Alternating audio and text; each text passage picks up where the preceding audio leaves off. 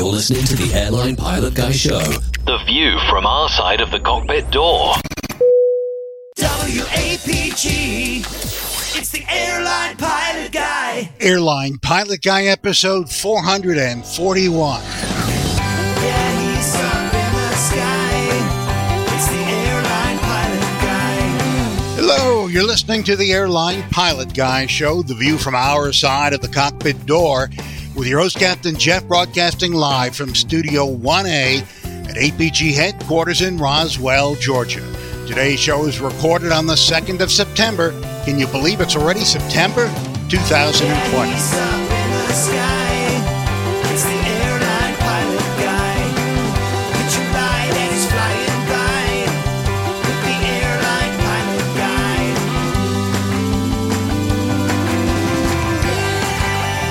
In today's episode, a Boeing 767's landing gear collapses while landing in Bucharest. Ukrainian Air Force jets practice landing on a roadway, but one almost hits cars and people. More news, your feedback, and today's plane tale, RAF Form 414, Volume 7. So get all settled in. Tray tables and seat backs in the upright and locked positions, electronic devices powered on. I'm Radio Roger, and Flight 441 is ready for pushback. Thank you, Radio Roger. A Emmy Award-winning radio and TV broadcaster based in New York City at 1010 Winds, number one all-news station in the nation. Welcome to the Airline Pilot Guy Show, an aviation podcast covering the latest in aviation news and answering your great feedback. I'm Captain Jeff, an airline pilot for a major legacy carrier based in Atlanta, GA. And also here, helping me with all this from her lakeside studio in the Carolinas. She's a doctor, skydiver, marathon runner, strength training junkie, IPA connoisseur, and commercial multi-engine instrument-rated skydive pilot, Dr. Steph. Welcome to the pod. Hello. Am I doing something wrong? Helps if I unmute myself, which I did. I pushed the button and didn't actually click. But anyway, I said hi. Glad to be here. Happy to be helpful, maybe, or not helpful, as the case may be. Yeah, Not doing I so well have so far. to think twice about that.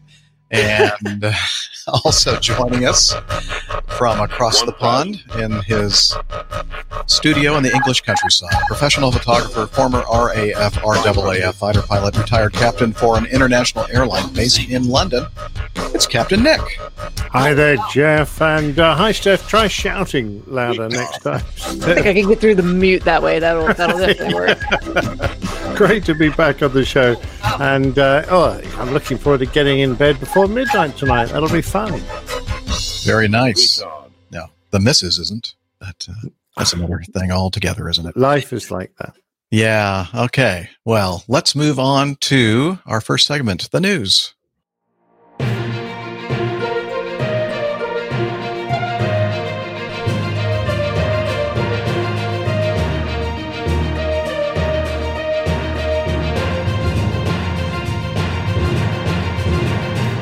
Stand by for news. Okay, let's start with this. An interesting thing happened in Ukraine. The Ukrainian Air Force exercise almost ends in disaster. On August 27th, the Ukrainian Air Force fighter jets practiced for rough landings on improvised runways as part of trials to use roads for emergency landings and to demonstrate the capability to swiftly assemble air power to counter any threat. Two Sukhoi Su-27 heavy fighter jets of the Ukrainian Air Force landed on the main road connecting the capital, Kiev, with Chop on Thursday. In the footage below, published by numerous witnesses on social media, you can see Su-27s performing their drills on what is known as Highway M06, a Ukrainian international highway connecting Kiev to the Hungarian border near Chop. I don't know. Chop? Shall we see that footage, Jeff? Yeah, why don't we show that footage, Liz?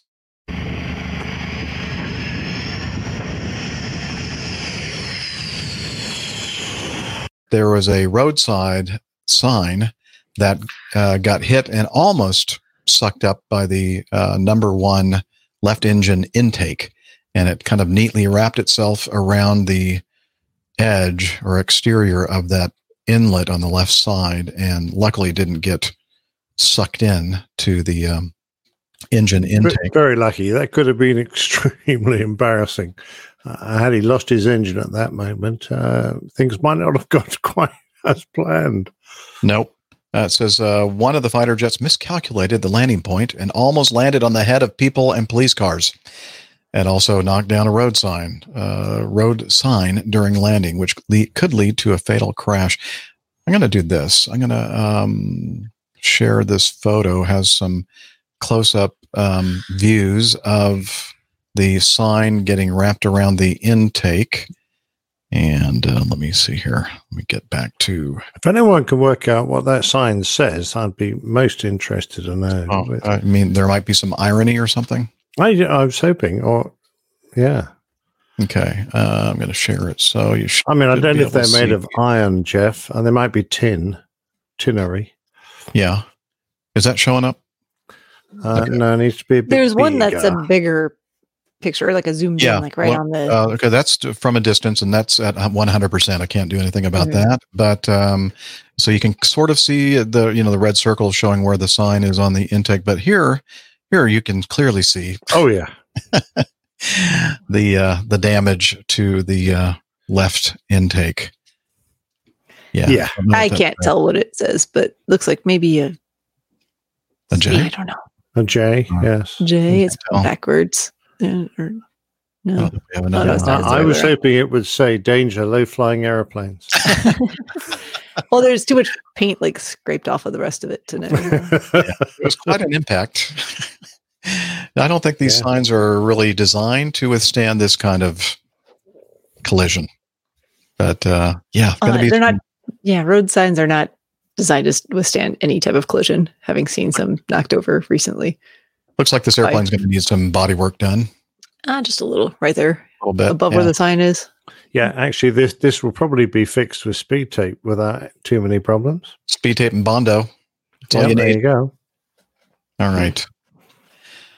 Anyway, so that was kind of a close call there, but luckily nobody got hurt. So is this a usual thing for Air Force training, like to land on roads as part of rough Not on land? purpose. Okay. Yeah, we don't really practice. Well, our Air Force used to do a fair amount of it. The Harrier boys were adept at landing on more or less anything, including fields and the like. The Jaguar boys used to practice landing on the Autobahns in Germany. It was one of the features of the aircraft. It was supposed to be capable of rough field landings. So, yeah, a few of them did.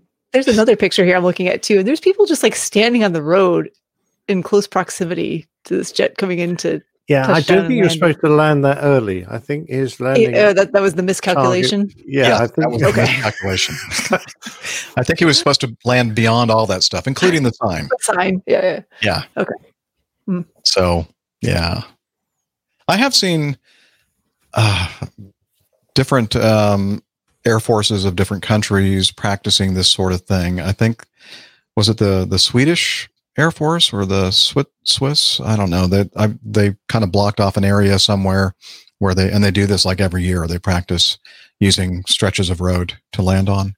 Well, the Norwegians and I assume the Swedes used to have mountains where they had hidden aircraft shelters, and they could taxi out, and the taxiways looked just like ordinary roads. The airfields were incredibly well camouflaged. So, we're talking about in Cold War time.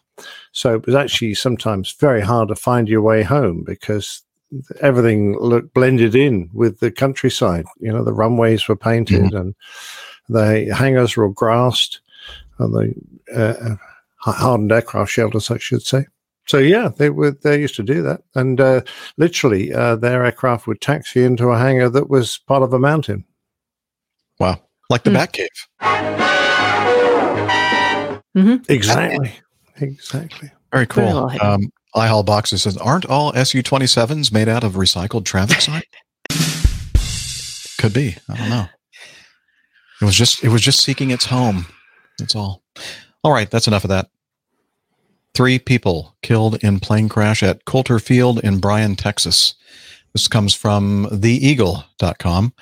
Not a lot of information about this, just that 3 people were killed and 1 was injured in an airplane crash at Coulter Field Airport, Bryan, Texas, before 2:30 p.m. Sunday afternoon. The FAA issued a press release at 3:30 p.m. indicating the plane was a single-engine Piper PA-24 with 4 people aboard. Let's see. In addition to the 3 fatalities, a 4th individual suffered critical injuries and was taken to a hospital via helicopter. And that's all really that particular news item says. We also see something in the aviationsafety.net piece or article regarding this, a Piper PA-24-250 Comanche. And it said that the aircraft impacted airport terrain, came to a rest inverted during a landing attempt at Coulter Field. The airplane was destroyed and 3 out of the 4 people. Okay, we know that. The last remaining occupant survived with critical injuries. So it looks like it was during a landing attempt that this occurred. So, yeah, I'm not sure. I mean, inverted, there's certainly parts of the aircraft that are inverted and some that appear to be maybe still upright, which is not good. Yeah. Yeah. It looks like the whole airplane has been compressed into about a 5-foot square. Yeah, it looks absolutely tragic. Yeah, not good. Okay, well, hopefully we'll learn about a little bit more about what happened there. Maybe if you're a listener in that area of Texas, you might be able to keep your finger on the pulse and let us know if you hear anything about what exactly happened there. And Emirates Airbus A380-800 registration Alpha 6 Echo Mike, performing flight 449 from Auckland, New Zealand to Dubai, United Arab Emirates, with 378 passengers, 29 crew, was en route at flight level 400, about 140 nautical miles east of Chennai, India, at around 21:54 Zulu, when the aircraft encountered turbulence. Okay, this happened when? July 10th of last year, 2019. Looks like the final report was released by the United Arab Emirates GCAA. The probable causes of the accident were, the flight was planned. The Air Accident Investigation Sector determines that the cause of the accident was the severe turbulence, acceleration forces, and clear air imposed on the aircraft as it flew in an area affected by convective activity, resulting in several unsecured passengers and cabin crew members forcefully impacting cabin furnishings. Contributory factors to the accident. The flight was planned north of an area with forecasted convective activity containing embedded cumulonimbus clouds. The flight crew did not request updated weather information from air traffic control or pilot reports as the aircraft approached the area affected by the convective activity over the Bay of Bengal, or the Bay of Bengal? Bengal. I don't know. Choose one of those.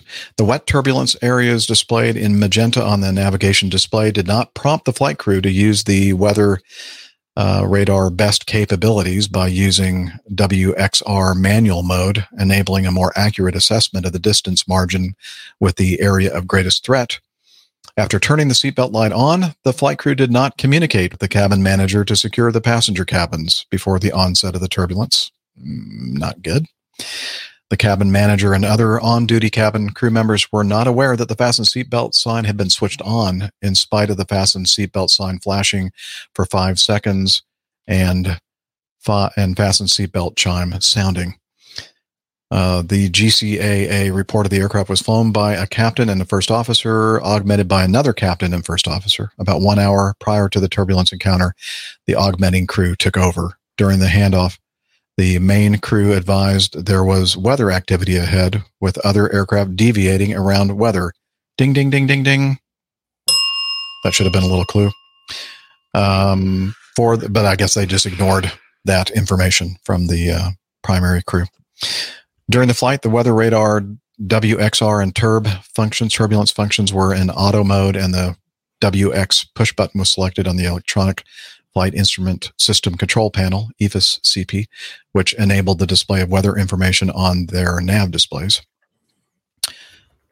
Let's see, at 21:48, so it's night. As a precaution, with the aircraft about 40 nautical miles away from the location of the turbulence encounter, the captain decided to turn on the seatbelt sign. So that's about 5 minutes before they hit the area. There was no call from the captain to the cabin manager. Okay, we talked about that. The seatbelt line. Our airline didn't do that. So obviously that's an airline specific thing. What's that?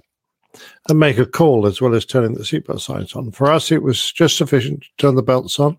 Okay. The cabin crew didn't get a telephone call as well. So what would they do if the seatbelt light gets turned on? Are they going to continue their service, or are they going to also take their seats, or what? It depends on the severity.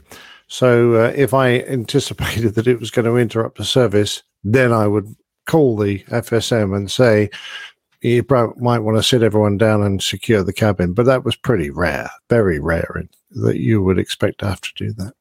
Okay. Well, in this case, they didn't, and they didn't alter their course at all. They continued the track. Interesting. What? Did somebody say something? I said interesting. And No, I said, okay. There we go. I'm sorry. I wasn't sure where they came from. just random voices in Jeff's head. Oh, that's right. Other people being out here doing the show with him. Just expressing my surprise. That's all. Yeah. Was it Dr. Bob that used to have that problem I think so. in the Muppets? I thought maybe it was Liz trying to give me some kind of information, but it wasn't her. It was Steph. Not me. Anyway, basically, there's a little bit more information here. They talked about maybe going around it. They would have had to go maybe 80 nautical miles out of the way. Not a lot, especially on a long flight like this. And they decided, it's okay. It's going to be okay. It looks like we're going to be on the top of it. Let's see. During the interview with the crew, the captain stated that the nav display on the nav display about 80 nautical miles away, there was a couple of red spots displayed on the nav display, but they were well left and right of the track. The red spots disappeared as the aircraft got closer. The flight crew, of course, that beam, it depends on how the angle of the beam is set. If it's an auto mode, I'm not sure what it does on a 380. The flight crew stated that they adjusted the weather radar range on the EFIS control panel between 160 nautical miles for the captain and 80 for the co-pilot. The weather radar gain control located on the SURV panel was set at 85% for the captain and 50% for the co-pilot. Captain stated that the Airbus A380 aircraft weather radar can determine what weather is relevant and what is not. So it sounds like it's kind of a smart radar, which is referred to as on-path and off-path. He further explained that a decision to deviate is normally taken before the aircraft gets within 40 nautical miles of the weather. They dimmed the cockpit lighting to observe the lightning activity in the area, which occurred approximately every minute to 30 seconds. Because it was night, during the lightning, they were able to see the tops of the weather and the weather below the aircraft. However, as the tracking of the aircraft was through a clear area with few clouds, they decided to continue with the planned flight route because the weather radar display on the nav display was showing the weather as off path. Let's see. So it goes into much more detail. When they hit the area of clear air turbulence, obviously due to the convective activity, the flight crew described the turbulence happened very quickly and they were jostled up and down. And even with their seatbelts on for the first minute, they had to brace themselves. And this is an A380. Yeah, that's a big airplane to be thrown around. To be jostled around. Because the airspeed had suddenly started to increase towards the maximum operating Mach, MMO, speed limit of 0.89, the co-pilot tried to maintain the airspeed by immediately moving the speed brake lever to deploy the wing spoilers and reducing the Mach target number from 0.84 to 0.72 Mach. The flight crew said that they did not observe any speed exceedance. During the turbulence, the autopilot remained engaged and there was no excessive altitude loss. Anyway, then they got the call from the cabin manager saying that there were, let's see. Oh, at the time of the turbulence, there were 15 cabin crew on duty, including the cabin manager. Of these, 3 were in first class, 4 in business class, 7 in economy class, and 1 seated in the cockpit. 9 cabin crew were on their scheduled rest in the crew rest compartment located in the aft cabin. Let's see. So there were several. Basically, he called and said that there were several of the cabin crew injured as well as several passengers injured. And I think they continued on to destination. There's a description there. You might have just eased over that, Jeff. 4 cabin crew assigned to business class reported to the cabin manager that they were in the aft galley at the time and had suffered injuries when they flew up and impacted the ceiling. Ouch. So that's pretty severe turbulence. Mm-hmm. Absolutely. Mm-hmm. I don't know. It was almost seems to me maybe, and they seem to be indicating maybe that the decision making and the attitude of the captain who was in charge at the time was a little bit cavalier. Like, it's not a big deal. I mean, he's thinking we're in a big giant airplane. What's that going to do to us? I mean, it seems implied they did talk about how other aircraft were deviating for this weather and reported some significant turbulence.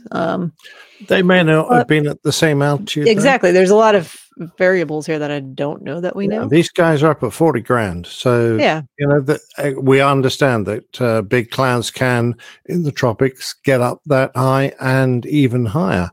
And that you don't, within 5,000 feet at the top of a cloud, you can still, going over the top, you can still get turbulence. But,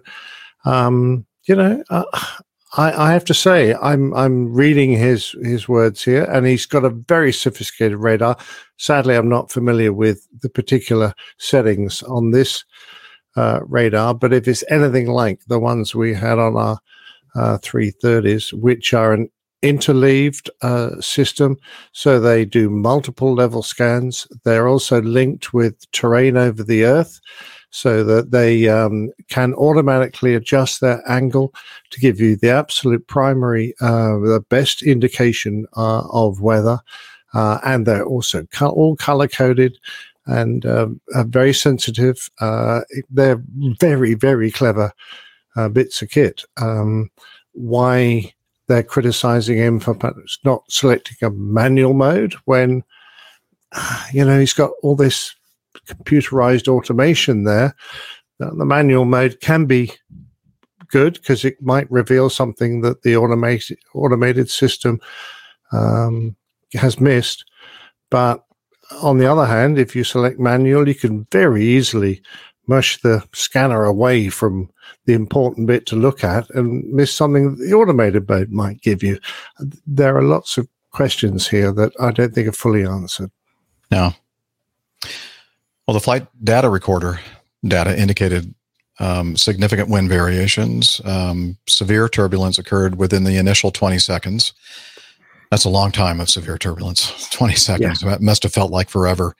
This caused variations in the aircraft attitude, altitude, and a sudden airspeed increase, which momentarily exceeded MMO. The aircraft systems responded in order to avoid the overspeed. However, even with the auto thrust reducing the engine thrust and the automatic deployment of the speed brakes, I thought the first officer said that he manually deployed them. He did. Perhaps it's an automatic system as well. I don't know. Okay. There was an exceedance of the MMO speed that resulted in an overspeed warning lasting 3 seconds. But you know what? At the time of severe turbulence, they may not even have noticed that warning going off. It probably was pretty crazy.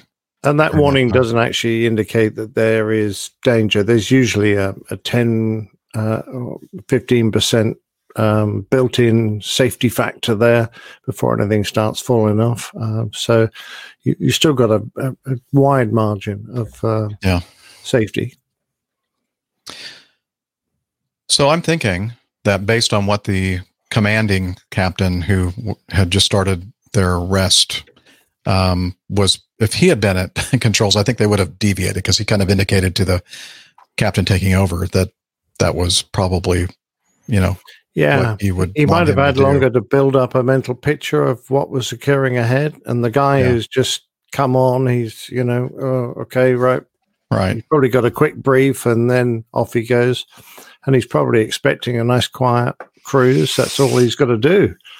Yeah. And he may not have been quite attuned to it. Yeah. Well, there you have it. Severe. Jeff, I'm just going to interrupt here and put something up on the screen. Mm-hmm. Okay. Oh, look at that. Kenneth Sellers just got his instrument rating on August 24th. Woohoo! Congratulations, Ken. All right, that's the last time I fly in a cloud. Watch out for those convective clouds that are convective activity. Like, Yeah, watch out. If you're flying over the Bay of Bengal, make sure here. that you watch out. Bengal, Flight as in level- the Bengal tigers. Bengal. Okay, flight Bay of level Bengal. 400. Yeah. Okay. All right. Yes, congratulations, Ken. All right, let's move on. This is a good one. We have a video clip to play. Yes. Well, Alex, Christine, the FAA confirms to me that 2 separate flight crews report what, quote, appeared to be a man in a jetpack as they prepared to land at LAX. The pilot sounded quite certain, as you can hear for yourself. Tower, American 1997. We just passed a guy in a jetpack. American 1997, okay, thank you. Were they off to your left side or right side? Off the left side, maybe 300 yards or so, about our altitude. Okay, American 1997. That's right. Sunday evening, on final approach to LAX, an American Airlines pilot reports, quote, a guy in a jetpack. A second pilot, believed to be a SkyWest flight, confirms a third pilot was on the lookout. We just saw the guy pass by us jetpack. JetBlue 23, use caution. Person in a jetpack reported 300 yards south of the LA final at about 3,000 feet, 10-mile final. JetBlue 23, we're heard and we are definitely looking. You believe the pilot? Absolutely, I believe the pilot. There's no question in my mind that American pilot was very definitive about what he saw out his window. Retired pilot and aviation safety expert Steve Cowell says this could be a misguided stunt. Even the most technologically advanced jetpacks, can only fly very briefly. So it's possible this person may have gone up and then come down and then driven away. We've all seen images of jetpacks typically used for fun, over water, for tourists, but not too high off the ground. But 3,000 feet in the paths of jets landing at LAX? Whoever was operating, if it is a jetpack, this was a crazy place to be. A second retired pilot and aviation expert Fox 11 consulted also gave the American Airlines pilot the benefit of the doubt, adding if this was in fact a jetpack, it was incredibly dangerous. The danger is that, God forbid, if they would have hit this object, whatever it was, could get sucked into the engine at low altitude, that could cause a considerable damage to the aircraft passengers. Not considering the person that was in the jetpack.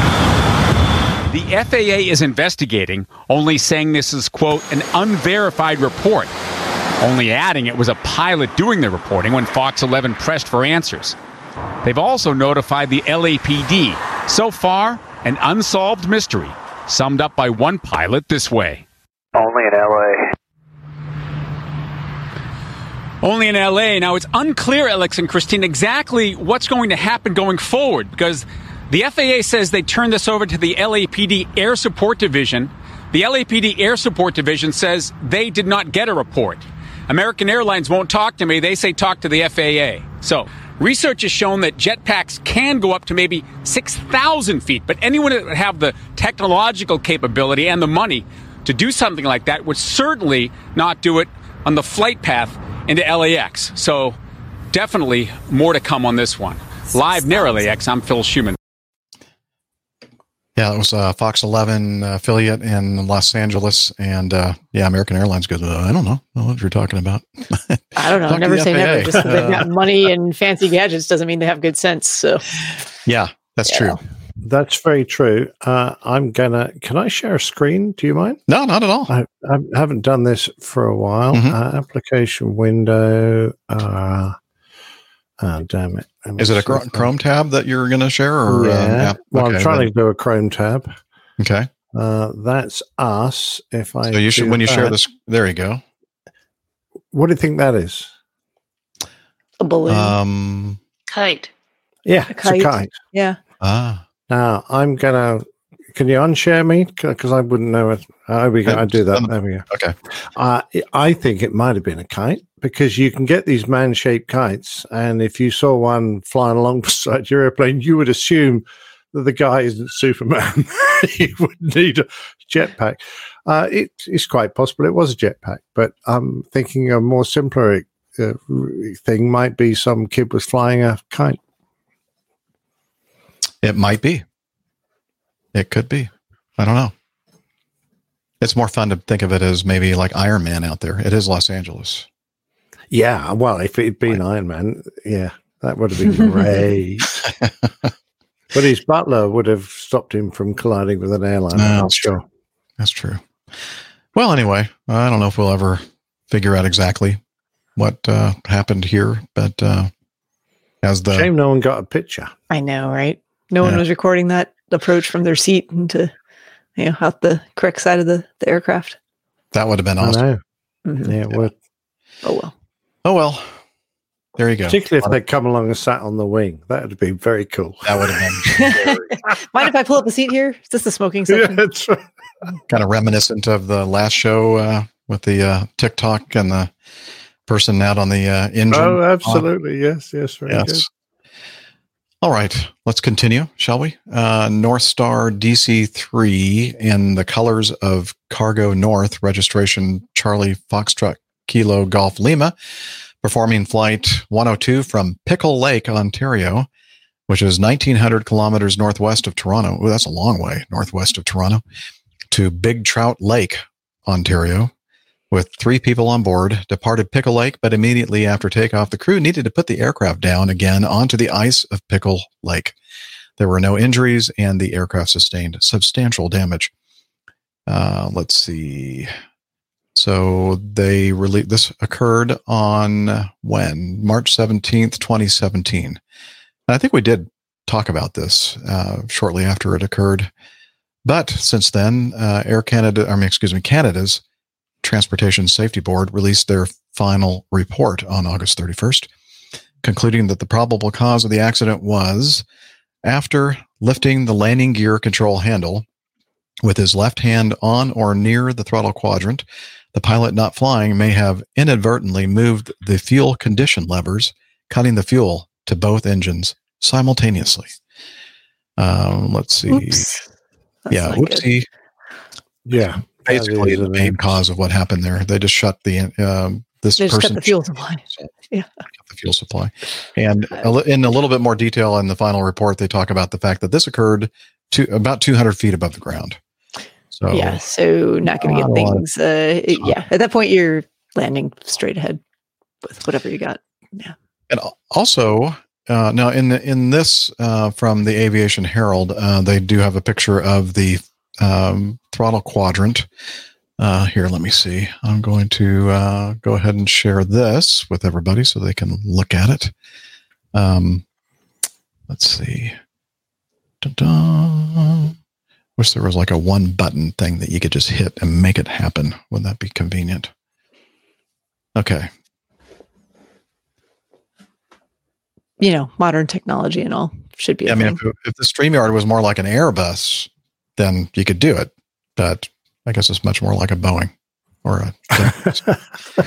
Speaking of Douglas, here we go. You see the power levers on the left, or levers, propeller levers in the middle, and then over there on the right, those red ones that should probably indicate something important.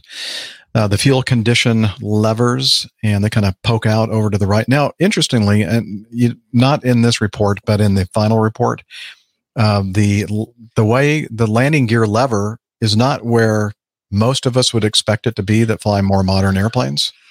Do you know where it is, Steph? Have you ever been in a DC-3 cockpit? No, I was looking here to see if something looks like a landing. But okay, Nick knows, so go ahead, Nick. It's on the floor between the two. Well, it's sort of behind the console on the floor. So yeah, more close. Sort of reach down. Yeah. So you just reach straight down behind the console? Yeah, there's 2 levers down there. One. So wait, as we're looking at powers the hydraulics, and the other one does the moving. When I was chatting with Nick Kamachka and sitting in the cockpit of their C-47. He showed me, the sort of things you had to do. It's quite a complicated procedure to whack the gear up and down. Not simple at all. But it's so you do have to go past that throttle quadrant and down to get to it. And when you brought your hand back up again, you're going to go past all those levers. Yeah, so it's on the other side of all of the controls. It's directly behind those. Directly, on the so floor. looking not behind, but basically in front of. You have to lean past all of that to get. Is that what you're saying? Yes, if you're sitting in your seat, imagine yourself sitting in your seat. You're going to have to lean back into the center of the cockpit behind the center console to get to those. That to seems get like to an the interesting undercarriage design. levers. It is, but I do notice those fuel condition levers have got a stop. They They've do. got a detent on them, so you're going to have to, and you've got to get them You have both to- off. Yeah, you'll have to push over and back to get it. Yeah, to, so it doesn't look like it's a necessary, unless they were, as happens, they get worn and you don't need to actually move them inboard to get clear of those detents, perhaps. I guess you can bang them, but you bring your hand back up, you're going to have them forward. Is that the correct? That's the run position. forward, yes, yeah. You Yeah, want it's them in gonna be run, not stop. Putting your hand down towards the undercarriage is the time you're going to knock them.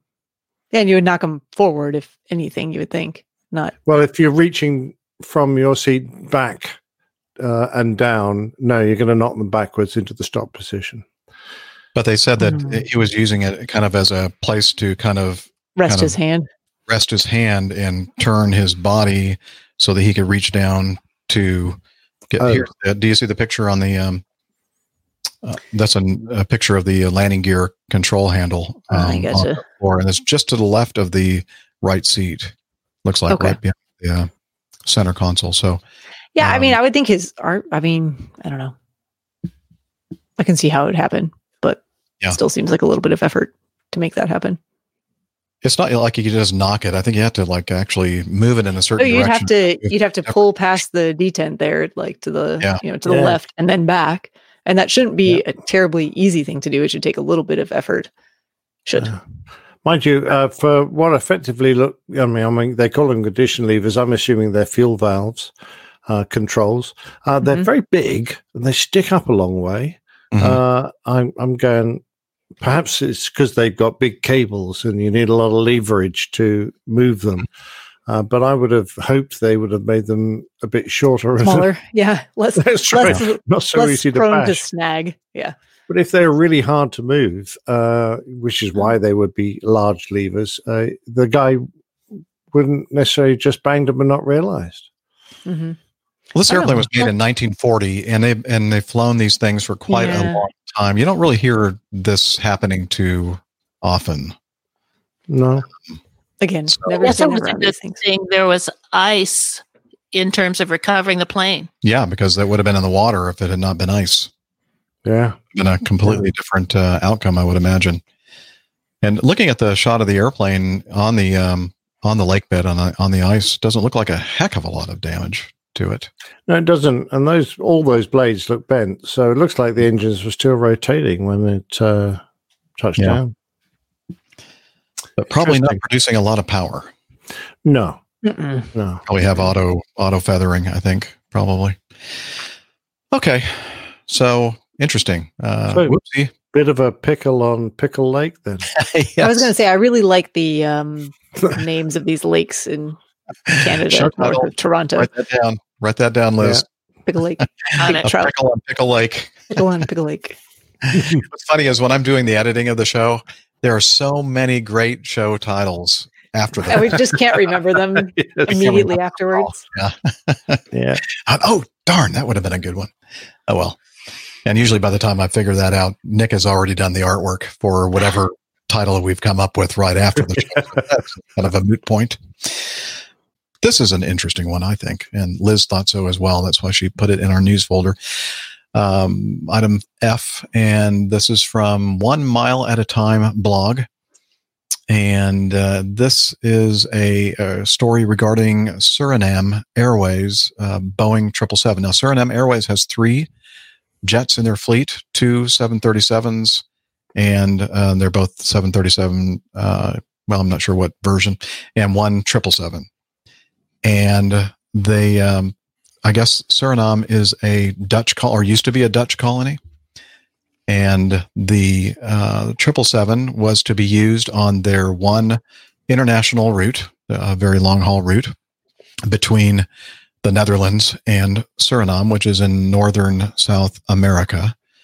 And they procured the airplane a while back, but it has not yet been used on this route. And instead, before acquiring the 777, which caused the board of directors at Suriname Airways to suspend the chief executive officer, I believe, for making that decision. I guess he did it kind of on his own without asking anybody on the board of directors. But I guess maybe he's been reinstated. But anyway, before that, they were using, let's see, from 2004 to 2010, they were using a 747-300. From 2010 to 2019, they were using an A340-300.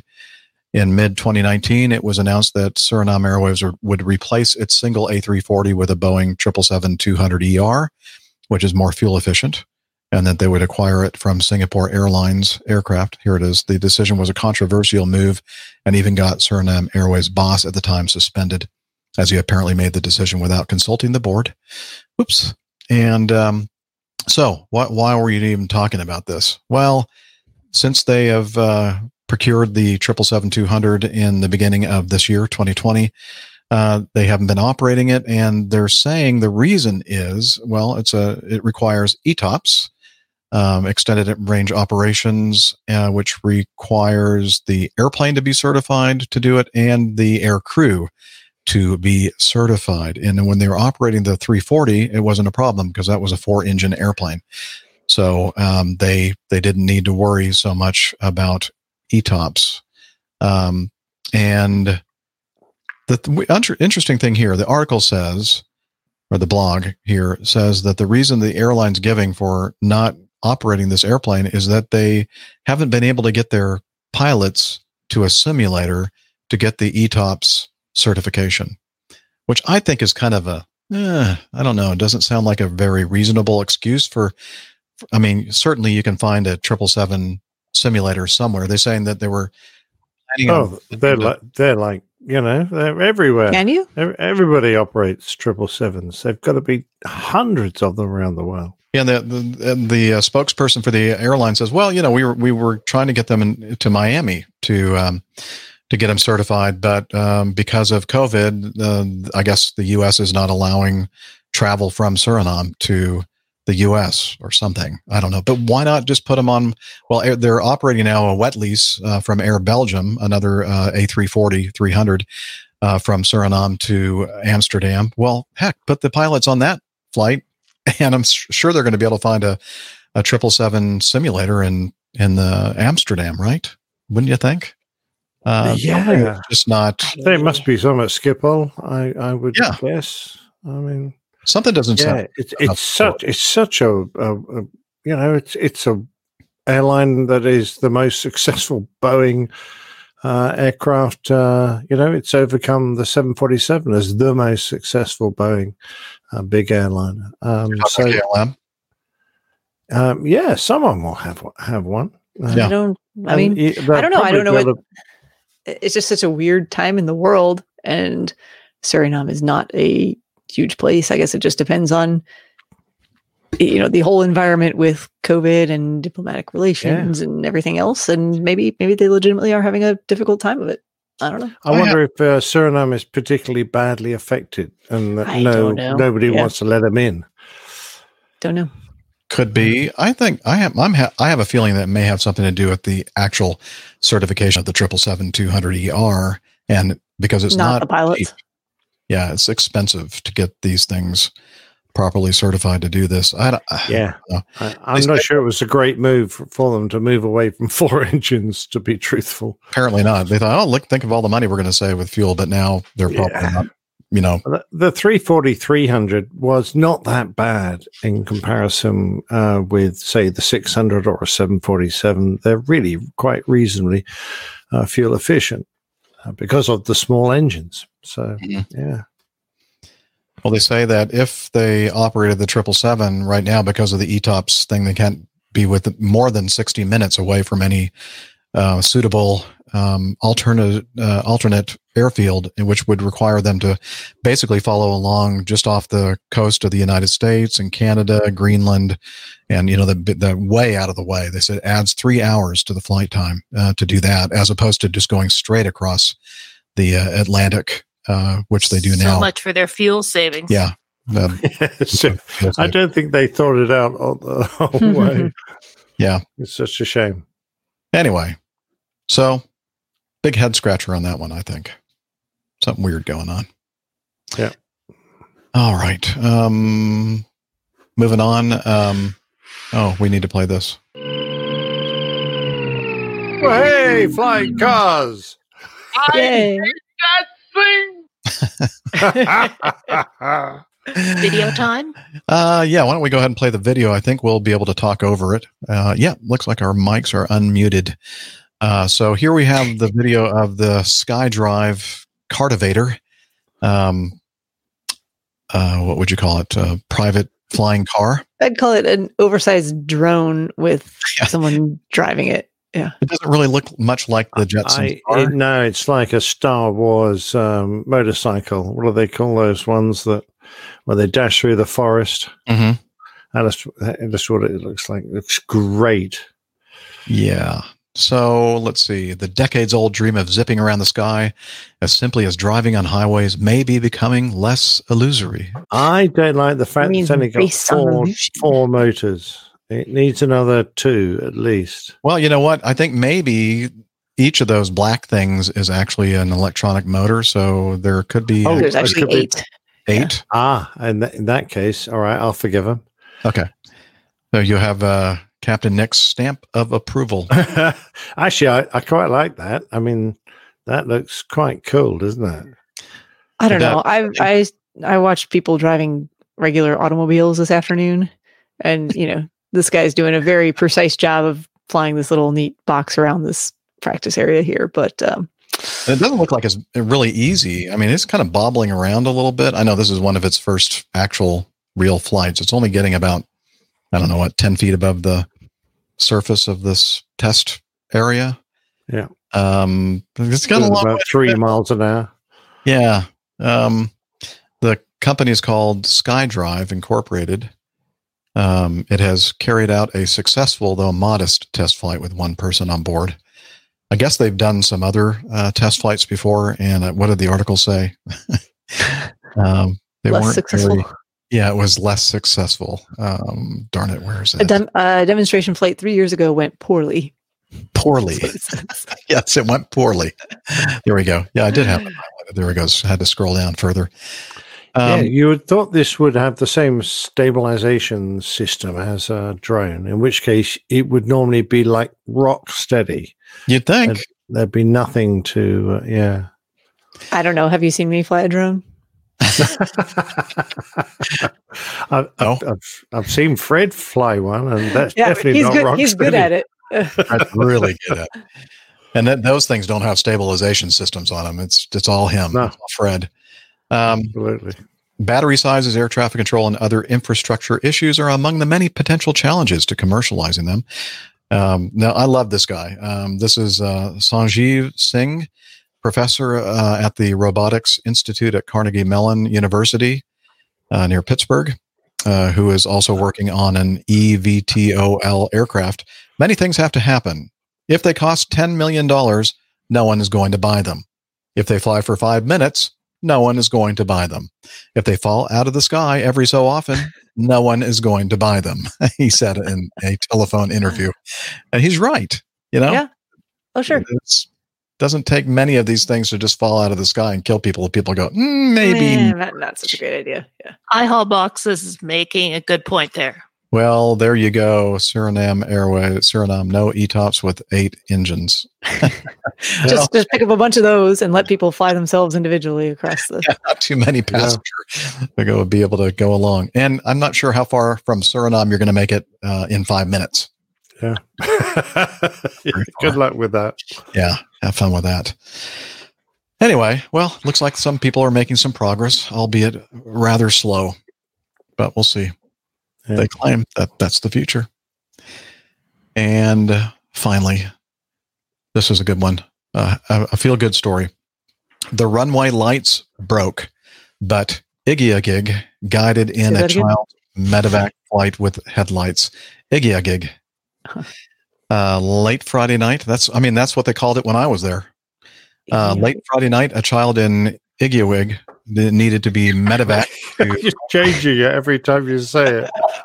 Iggy Yagig. Yeah, but you know what? I think look at the word. I think it's probably Iggy not. Iggy not ya. Yeah. Iggy. This I just have to be careful here because this pronunciation guide right there I actually got from the New York Times, so it could be really, really wrong. They really know how to pronounce Inuit names. That's the point. The small Southwest Alaska village is right at the mouth of the River, south end of Eliamna. To be fair, we don't know how to pronounce these names either. I'm not a native Eskimo, so I don't know how to pronounce those things. LifeMed sent a King Air flight over from Kodiak. I got that one. That usually takes about 30 minutes. Thank you. But this year, the village's state-owned airport has had some problems with runway lights. In the other article, it said that is because of vandalism. When residents went to turn them on to guide the flight in, nothing happened. Usually this would stop a plane from being able to land. Ida Nelson had just climbed out of a steam bath and was getting dressed when she heard the LifeMed plane fly over her village. When they first flew over, I was like, oh my gosh, that sounds like a weird vehicle. I've never heard that truck before. And it wasn't a truck, it was an airplane. It was 11 p.m. or after 11 p.m., she said. She knew something was wrong. Anytime there's any type of planes flying after dark, you always assume it's going to be something urgent and an emergency. She can see the airport from her steam bath, and when she looked to see what was going on, the runway lights weren't on. Can I stop you for a second? That sounds like the perfect place to do your spotting from. Airplane spotting from your steam bath. Steam bath? Yes. Well, apparently she had a very commanding view from her. Thanks, fantastic. I commend her for the position of her steam bath. Yes, I do too. Another stamp of approval from Okay. Let's see. So she says, normally if you push the button like 10 or 15 times, the lights will just light up. But where she's talking about the microphone. Usually 7 times. 10 or 15. Yeah, or 10, 15. That'll do it too. Whatever. Right? Yeah. But they didn't. And so the medevac plane flew over the village. She hopped onto her four-wheeler, sped the few hundred yards to the runway. Her neighbor jumped in to help too. She started calling other people and waking them up, like, get up, get out of bed, come line up on the runway, she said. I think she's talking about in their vehicles. That's pretty much almost every household in this village. Pretty much every cell phone. Quick, come and lie on the runway. That would be a bigger mess. They need more medevac flights coming in for those people. Yeah. She said Nelson said her neighbor made 32 calls for help. That's pretty much almost every household in this village. A local pilot got a hold of the pilot of the LifeMed plane. Villagers drove their cars, trucks, and four-wheelers toward the runway. Nelson says the weather was calm. The medevac pilot circled as she and others on the ground coordinated people via phone and radio. She said a lot of people got up out of bed and were running around in their pajamas. They staggered vehicles facing east, running the whole length of the runway, lighting the pilot's way so he could be able to see the end of the runway, she said. And then they waited. I was anxious and nervous and was like, what if this was my baby waiting for that plane, she said. As the pilot got ready to land, an on-call health aide told everyone to stay put when the airplane touched down. And so once she was able to get the patient on the plane, everybody still stayed in their positions, and he was able to taxi down the runway and take off. No one from LifeMed Alaska answered the phone Friday evening, but on Facebook, the company posted a photo briefly. It's completely dark, except for a straight line of lights off in the distance. The company wrote, what appears to be a blurry, dark photo is actually a view of what an amazing community can do with a lot of determination.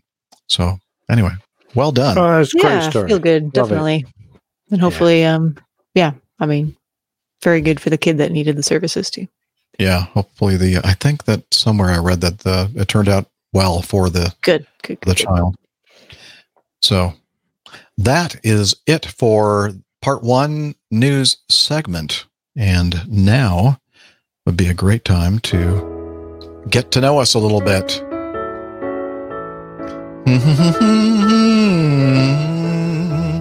There's me giving the single finger salute.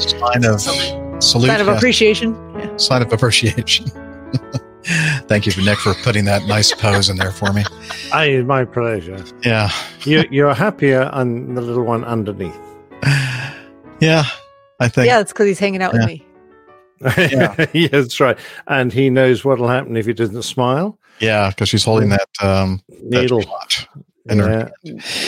Anywho, so it was last Thursday when we recorded the last episode, and you'll remember I was in the kitchen of Steph's home on the lake, and I was there mainly because the very next day, and we talked about it in the last episode, we were going to be on the last flights, our last airline flights that Captain Jeff, Colonel Jeff, would be commanding in his airline career at American Airlines. We can say it now because he is no longer employed by the company. And so, that's what happened. We recorded the show, and then the next day we headed down to up to the airport, I guess. Yeah, it's north of here. Mm-hmm. Yeah. And then we were able to, Steph and her dad, Mike, and myself met up with Mike Carrolls. He flew in from Atlanta that morning, and then we waited for Jeff's flight to come in from Newark, I believe. Newark, yeah. Mm-hmm. Newark. Mm-hmm. And so we talked with him, and we got on the flight and flew from Charlotte to Jacksonville.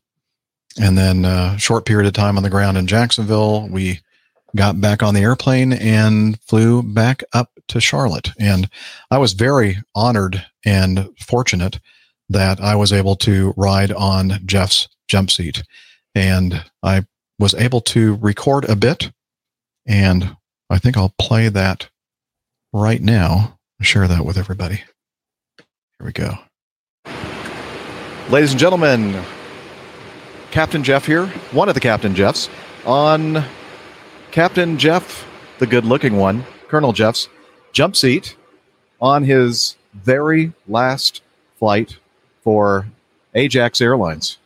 And we're between Jacksonville and Charlotte right now, about to start the arrival procedure into Charlotte. But before we do, I'm going to ask Jeff to say a few things to the wonderful APG community.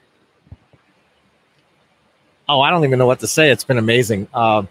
It's been a treat. Jeff's been on the jump seat going up, coming down to Jacksonville from Charlotte, and then going back up to Charlotte. Just so you know, Dr. Steph and her dad, Mike, are in Neville like this. She's in 1A, both legs. And for those of you who knows, Dispatcher Mike from the Flying in Life podcast is back in coach there. So it's bittersweet landing. True to form, Dispatcher Mike made sure that air traffic control knew it was my Finney flight. And about 3 radio changes later, they finally stopped congratulating me. I'm just happy that it's kind of over now. With all that's going on with the airline industry, it's a good time to retire. I'm looking forward to my next career, number 3. I've landed a job with an outfit in North Jersey flying a Falcon 2000 around. So different kind of flying, different kind of life there. Been a real joy having Jeff with me since I was on his jump seat for his last flight. Although I didn't get to see his last landing because we had to do what's called an auto land in Atlanta because the weather was so bad. So I'm giving him 2 landings instead. So in that regard, got to sign off. Time to start going down to Charlotte. Time getting busy. So you'll be hearing more from me. Thanks. Yeah, things are going to start getting busy now. And so we're going to go ahead and stop this recording. And I'm sure we're going to get more regarding the retirement of Captain Jeff from Ajax Airline a little bit later. And that was the plan. But I didn't follow through on that plan. That was the only audio. we didn't do any recording. Good job, Jeff. Later on that evening. Nothing. Sorry. We had a good time. Right there. She didn't remind me to do any more recording, so I'm going to put part of What a pair of podcasting professionals. I know, Thank you. right? No. Hey, at least I got the recording from the cockpit. Come on. Yeah, that was good. Yeah. That was good. Yeah, It sounded like it was in your car. It was actually very quiet, wasn't it? At 30-something thousand feet. Yeah. Take your word for it. Video would have been better. Okay. Well, you know. I guess we don't get Captain Nick's stamp of approval. Nope. The way we've Lane might have figured out what happened here. Alcohol got in the way, says Lane. No, come on. There was no drinking at all. Zero. So tell us about what happened after we landed in Charlotte stuff. What happened? So, we came back to my place and actually got out on the lake for a little while. Still very nice lake weather here. So, and hung out on the dock for a little bit. And Colonel Jeff kind of spent the rest of the evening regaling us with stories from his career. He's got a lot of stories. Been around for a while. And it was really very pleasant. And I think we were out until, it was probably 11 or almost midnight by the time we kind of called it quits and got to bed. Yeah, we didn't really want to stop, but it was kind of starting to get late.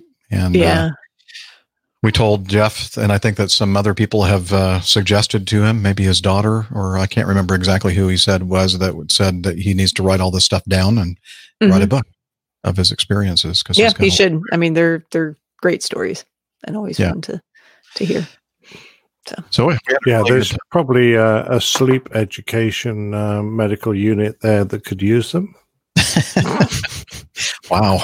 Sleep therapy unit. No. Colonel Jeff stories are You're not getting Captain Nick's stamp of approval. I'm joking. He was an Eagle driver after all. Yeah. Jeff is such a great friend of mine and of the show, and we were just so thrilled that we were able to share his last airline flights. You're lucky. Yeah, it wasn't really supposed to be the last flights, and it just kind of worked out that way. So yeah, it was going to be a big grand arrival into Newark on Sunday morning, and he learned a few days before the trip started that the last day was going to be a double deadhead. And so he was not going to be flying the airplane at all. So he said, I'm not going to end it like that. Yeah. So yeah, I'm glad a few of us were able to be there. It was nice. Yeah. Nice day for flying too. We got a very nice tour of all of Lake Norman, courtesy of Charlotte Arrivals Air Traffic Control. Yeah. Thank you very much for that. Get my seal. Basically to Virginia and back. It's like, oh my gosh, where we go? Oh, okay. Yeah, I know where we're going. Oh, forever. But a little busy. Yeah. That happens. Charlotte's been busy. We and sometimes go out to Alabama before we make our turn. Mm-hmm. Okay. So that was a lot of fun. Thank you guys for coming over and spending the evening, and my pleasure to host. I'm glad. I wish more people have been able to come, like especially Nick and Liz, and that would have been fun. But it's a weird year, so good times. Good times. What are you gonna do? Yeah, but and I've been there in a shot. What a shame. Mm-hmm. Yep.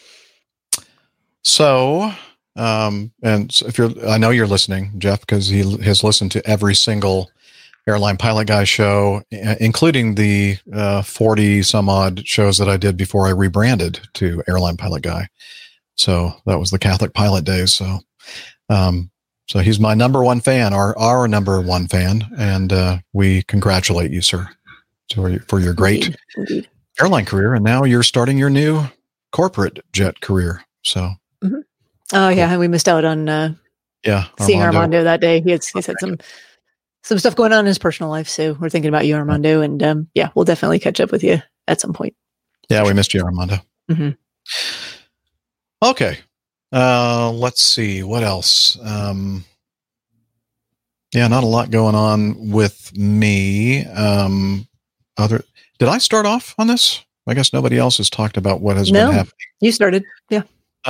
So I'll go ahead and just throw this in. It really has nothing to do with me and what I've been doing, except for making mistakes And, we strive to hit that 50% mark. And apparently I dropped the ball on the last episode when we were talking about video footage. And I dropped the B ball. And so Roger Stern is here to help us. Greetings, APG crew. Let's go back to episode 448 when you got into a discussion about the term B-roll. Captain Jeff said confidently that the B stands for background. Yes. He went on to stake his life on it, which I'm sure he realized at the time might be a mistake. All right. Well, thank you, Roger, for sending in the feedback. And oh, wait, was there more? Excuse me. Oh, wait a minute. Hang on. Let me see. There might be a little bit more left in this audio. Yep. It was. Before explaining the term, let me define it for those not familiar with B-roll. It's the video shot during a TV news story to help explain what's going on and complement the reporter's narration. If the reporter is talking about a plane, the B-roll is the video of that plane. So why is it called that? Don't feel bad. I suspect even many of those in the industry can't answer that question because the term is anachronistic, like a collection of songs being called an album. B-roll is an old film term. It came into use decades ago before the advent of truly portable video equipment when you use 16-millimeter film for TV news coverage. Back then, to put the story on the air, the editor would splice together two rolls of film of equal length, one called the A-roll and the other the B-roll. The B-roll would contain what I just described, the film referenced by the reporter which illuminated the story. The A-roll would contain the main audio elements, some with visuals, some without. It would have the reporter's narration, film from interviews, what we call sound bites, and very likely film of the reporter talking into the camera, describing what's going on while standing in front of something visual. At airtime, those two rolls of film would run simultaneously in two separate projectors. The audience would hear the main audio from the A-roll, but the video would switch back and forth. When you heard the reporter's narration on the A-roll, which would have no visuals because it was recorded after the fact, you would see the B-roll. Bottom line, there is no word for the B and B-roll, which simply reference the second roll of film. This is Radio Roger, over and out. Just as I said, B-roll stands for background roll. That's what I got from that. No. Sure. I didn't. I'm sorry. No, I didn't something slightly different. You got something different? Yeah. That's interesting. That was good stuff. I actually enjoy learning little trivial information like that. And that's a cool story. Thank you, Roger. Have we recorded 448 already? No. I think we need to help Roger out with his 50% accuracy just a little bit. Oh, right. What's the show number that we're on right now?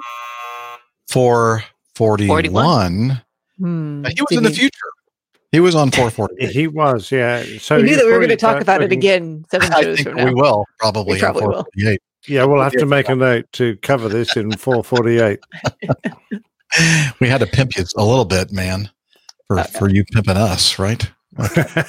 No, really, honestly, thank you very much, Roger, for keeping us straight and also for providing those great intros that you've been doing for so many episodes now. We do really appreciate that. Okay, so yeah, that's pretty much it for me. Nick, how about yourself? After my lovely exploits with Captain Al and Pip last week, no flying this week. Very sad. Oh, well. You're not going to make that a weekly thing?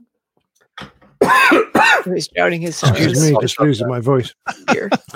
I would love to, but I don't know if Pip can stand letting me land his airplane too often. Well, you can just Pip or the airplane. Both. Oh, okay. Both. Yeah. So all I did was a bit of bowling. I had 3 semi-finals to play for our competitions, and I managed to win through every one. So on finals day, I have 3 games to play. So that'll be great fun. It'll give me something to give. Hopefully, I'll come home with some silver. And that's about it, really. Other than that, the weather has really started to break here in the UK. It's got a lot colder, and the rain's coming. So the autumn is truly upon us, I'm afraid. It's just such a shame. Well, just come over here to the southeastern United States, and you can get very, very hot and humid weather. Mm-hmm. Yeah, that's not my favorite either. So somewhere in between would be nice. Yeah, currently 93 degrees Fahrenheit. Ooh. Somewhere in a desert island with no COVID. That'd be lovely. No, that's here. Okay. Steph, being extremely hot, what else is going on with you? Oh my goodness! I went for a run last night. I'm trying to get back on the workout horse. All these races and things canceled, and it got hot and humid, and I lost a little bit of motivation to exercise as much as usual. So I did promise that my coach I'd go out and run last night, and it was at 10 o'clock. Still feels like 88 degrees Fahrenheit and 77% humidity, and that was pretty gross. So that's neither here nor there, but flying stuff going on. So you guys were here on Friday for Colonel Jeff's flights. That happened Friday last week after we recorded. Saturday, the weather in Charlotte was kind of meh. I don't know if you remember Saturday morning. It was pretty well rainy. I drove in some really, really rainy. Yeah, it wasn't so great. So back to Atlanta. No flying on Saturday. Sunday was beautiful. So we flew jumpers all day long, and then had to ferry a couple aircraft around for various scheduled maintenance, 100-hour inspections and whatnot. So that takes us through opposing bases territory, the mythical Triad region. So one of these times I'm going to get to talk to one of them. That did not happen on Saturday, on Sunday, but is that the Bermuda Triad? It is, yes, the Bermuda Triad. Okay. Yes. Where airplanes disappear, never to be seen again. Coming very close. They're always, one of them's there, usually just not on frequency at the time that I'm actually talking on the radio. So we'll get there. Yeah. Cool. But anyway, yeah. So that was my week, and I've been super busy working recently. This week has been much better. So that has been a kind of a nice reprieve for me. Very good. Doesn't feel as hectic. Doesn't feel as, running around from point A to point B and not having having time to catch my breath in between. So excellent. It's always good to catch your breath. Okay. All right. Well, that's about it. I think we should keep this thing moving on. I'm with Nick. Try to knock out some coffee fund. So, I need to do the coffee fund. Thank you, Liz. Perfect timing. Right. Yes, good timing. Time to recharge your beers. So here we go. Let me play some coffee fund music.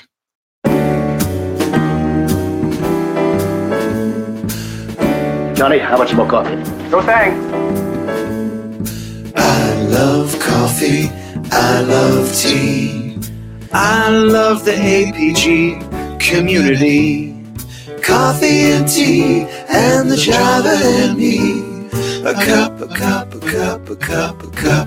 All right. The Coffee Fund, your way to support the show financially. That was Jeff Smith, by the way, singing the Java Jive, the APG version. Thank you very much, sir. A couple different ways to do this. The Coffee Fund Classic method. And 3 community members used it since the last show. Alistair Kerr, Ruben Phillips, and Randy Ackerman. So they all use the Coffee Fund Classic method, which you can use for a one-time donation or a recurring donation. And the other way to participate in the Coffee Fund is to become a patron of the show via Patreon. And basically you pledge a certain amount per episode, and you can set a max expenditure for the month, and really helps us out. So a majority of the folks that contribute to the Coffee Fund are using Patreon. And since the last episode, a couple of new producers, Warren Dixon and Alan Davis, new patrons of the show. So thank you guys. If you're interested in finding out more about how you can join this great group of folks, head over to airlinepilotguy.com/coffee. You'll be glad you did.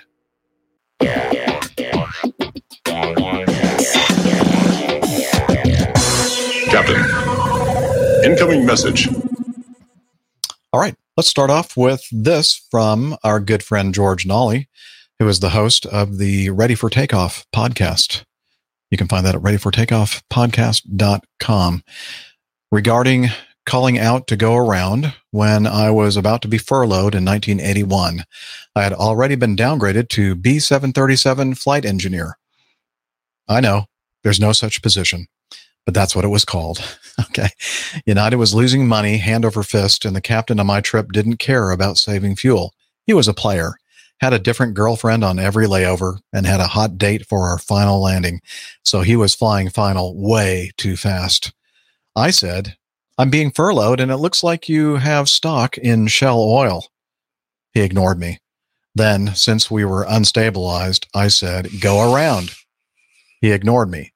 So in a very loud voice, I looked up at the CVR microphone on the overhead display and said, second officer to voice recorder, I recommend go around. So he went around. Go around, go around, go around, go around, go around, go around. You can always go around. All right. Interesting story. So I gather that he was a first officer, but he was called a second officer? Sitting in the right seat? I don't get that. No, he was flight engineer. Well, I know, but there is no. He was downgraded. Oh, 737 flight? Yeah. Oh, okay. Sorry, I was half paying attention there. Sit on the jump seat? He's saying he's like one door or 1 foot out the door being furloughed there. So, well, yeah. No, I think that he was yeah, okay. George, send us some more feedback and explain with a little bit more detail what you mean. I mean, did you sit in the jump seat for every flight? Maybe he really meant to write. He was thinking about being downgraded to flight engineer. That doesn't exist, and he meant to write first officer instead of. No, I think that he said no. I know there's no such position, but that's what it was. No, I think he meant to say flight engineer. Anyway, maybe he felt like he was a flight engineer on this particular flight because of the captain's. No, I don't think that's that either. George, send us some feedback and let us know what exactly you were talking about because we're confused. Just say, shut up, Steph. Shut up. I need to make one. Shut up, Steph. All right.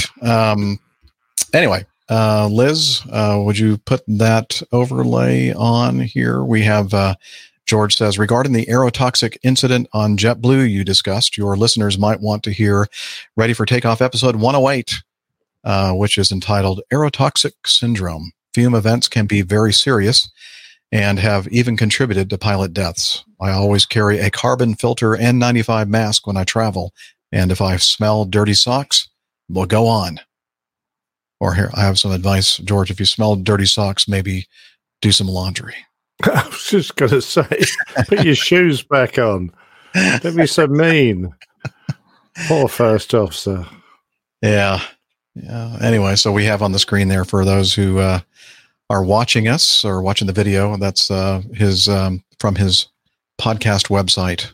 I have a T-shirt. I do too. Very cool. Very nice T-shirt. Anywho, so as always, thank you, George, for sending in feedback to our show. Captain Joe sent us some audio feedback. Here we go. Dear APG crew, it's Captain Joe from the beautiful city of Berlin in Germany. I'm a captain on the A320, and today I have a question for you. What's the most embarrassing passenger announcement you ever had to make? Well, no question without a story to share. Today I tell you a story I experienced a couple of years ago. It was a flight from Berlin to Istanbul, and just after liftoff, when we were raising the landing gear, I saw a small spurt just in front of our windshield. It was a really small one, about the size of a sparrow, and a second after I've spotted it, it ended its life on our windshield. Well, aircraft continued to fly fine. All the engine indications looked normal, and airspeed and altitude information were as they were suspected to be. And after brief coordination with my first officer, we decided to continue our flight. When we passed level 100, I wrote everything down in our maintenance logbook and texted the information to our maintenance department. The remainder of the flight went uneventful, and when we just left our cruising altitude in the descent towards Istanbul, we received an answer from our maintenance department.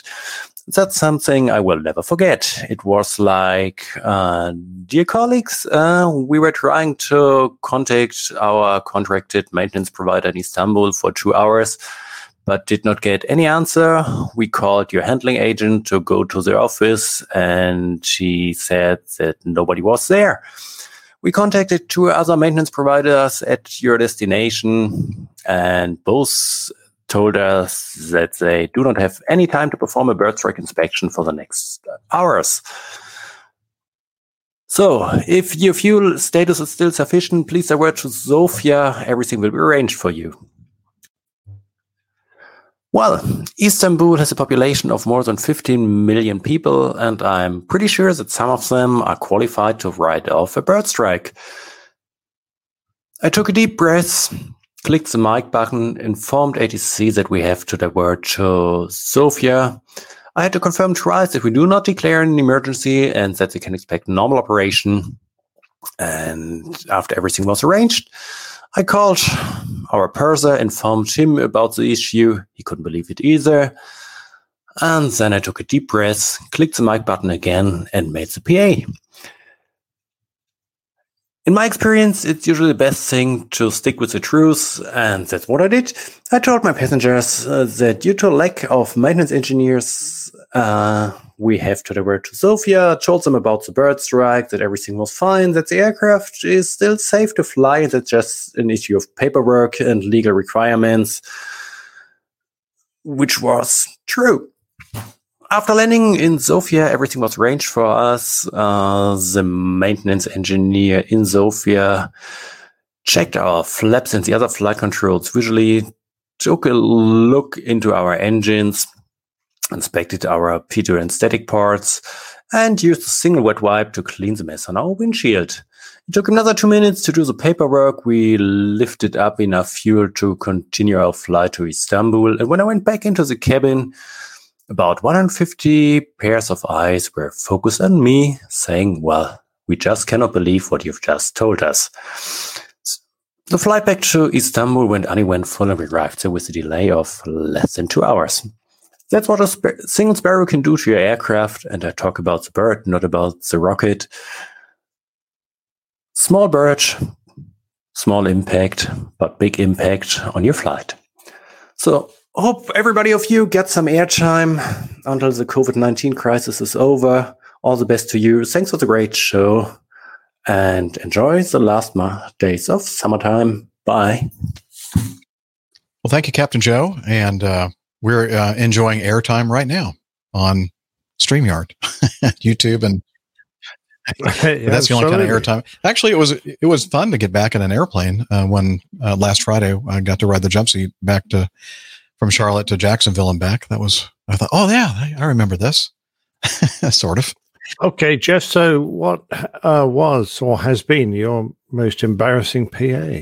I was telling Liz, I said, I can't really think of any embarrassing PAs I've had to make to the legitimate PAs, but I think for me, the most embarrassing thing that I've done is done a very long PA going from Atlanta to Newark on the air traffic control frequency. Yes, I think we've all done that. Yeah, that was the most embarrassing. To get applause afterwards? We got a lot of comments, a lot of commentary. Yeah, some positive, mostly not. It was actually all pretty good. They all complimented my PA, and they said, now you should probably tell your passengers. Yeah, it's not. I love it. How about you, Nick? Any embarrassing PAs? Oh, I'm trying to think back. And I think, if you get a series of problems and you have to apologize, every time something compounds to make the problem worse and the situation more difficult, you have to find a way to apologize with more sincerity and make a deeper apology, it seems. And I remember a trip where we got on the aircraft and the engineers were all sitting there And we said, "Oh, what's the problem?" He said, "Oh, this aircraft's just come out the hangar. It's got a history of air bleed leaks, but we think you'll be fine." And I went, "Oh, by the way, an air bleed leak, there's lots of pneumatics coming from the engines that feed down through the wings and into the aircraft to pressurize and do other jobs. And there are a lot of sensors around those pipes because the air out of the engines is extremely hot and can do a lot of damage very quickly. Your wings are full of fuel, so you don't want your wings to go boom. So we treat this particular emergency quite seriously. But this aircraft had a history of false bleed leak warnings. Anyway, we said, okay, well, you fixed it, have you? Oh, yeah, but pretty sure we fixed it. So I said, okay. We climbed in, got all the passengers, absolutely packed airplane because BA were having a lot of strikes.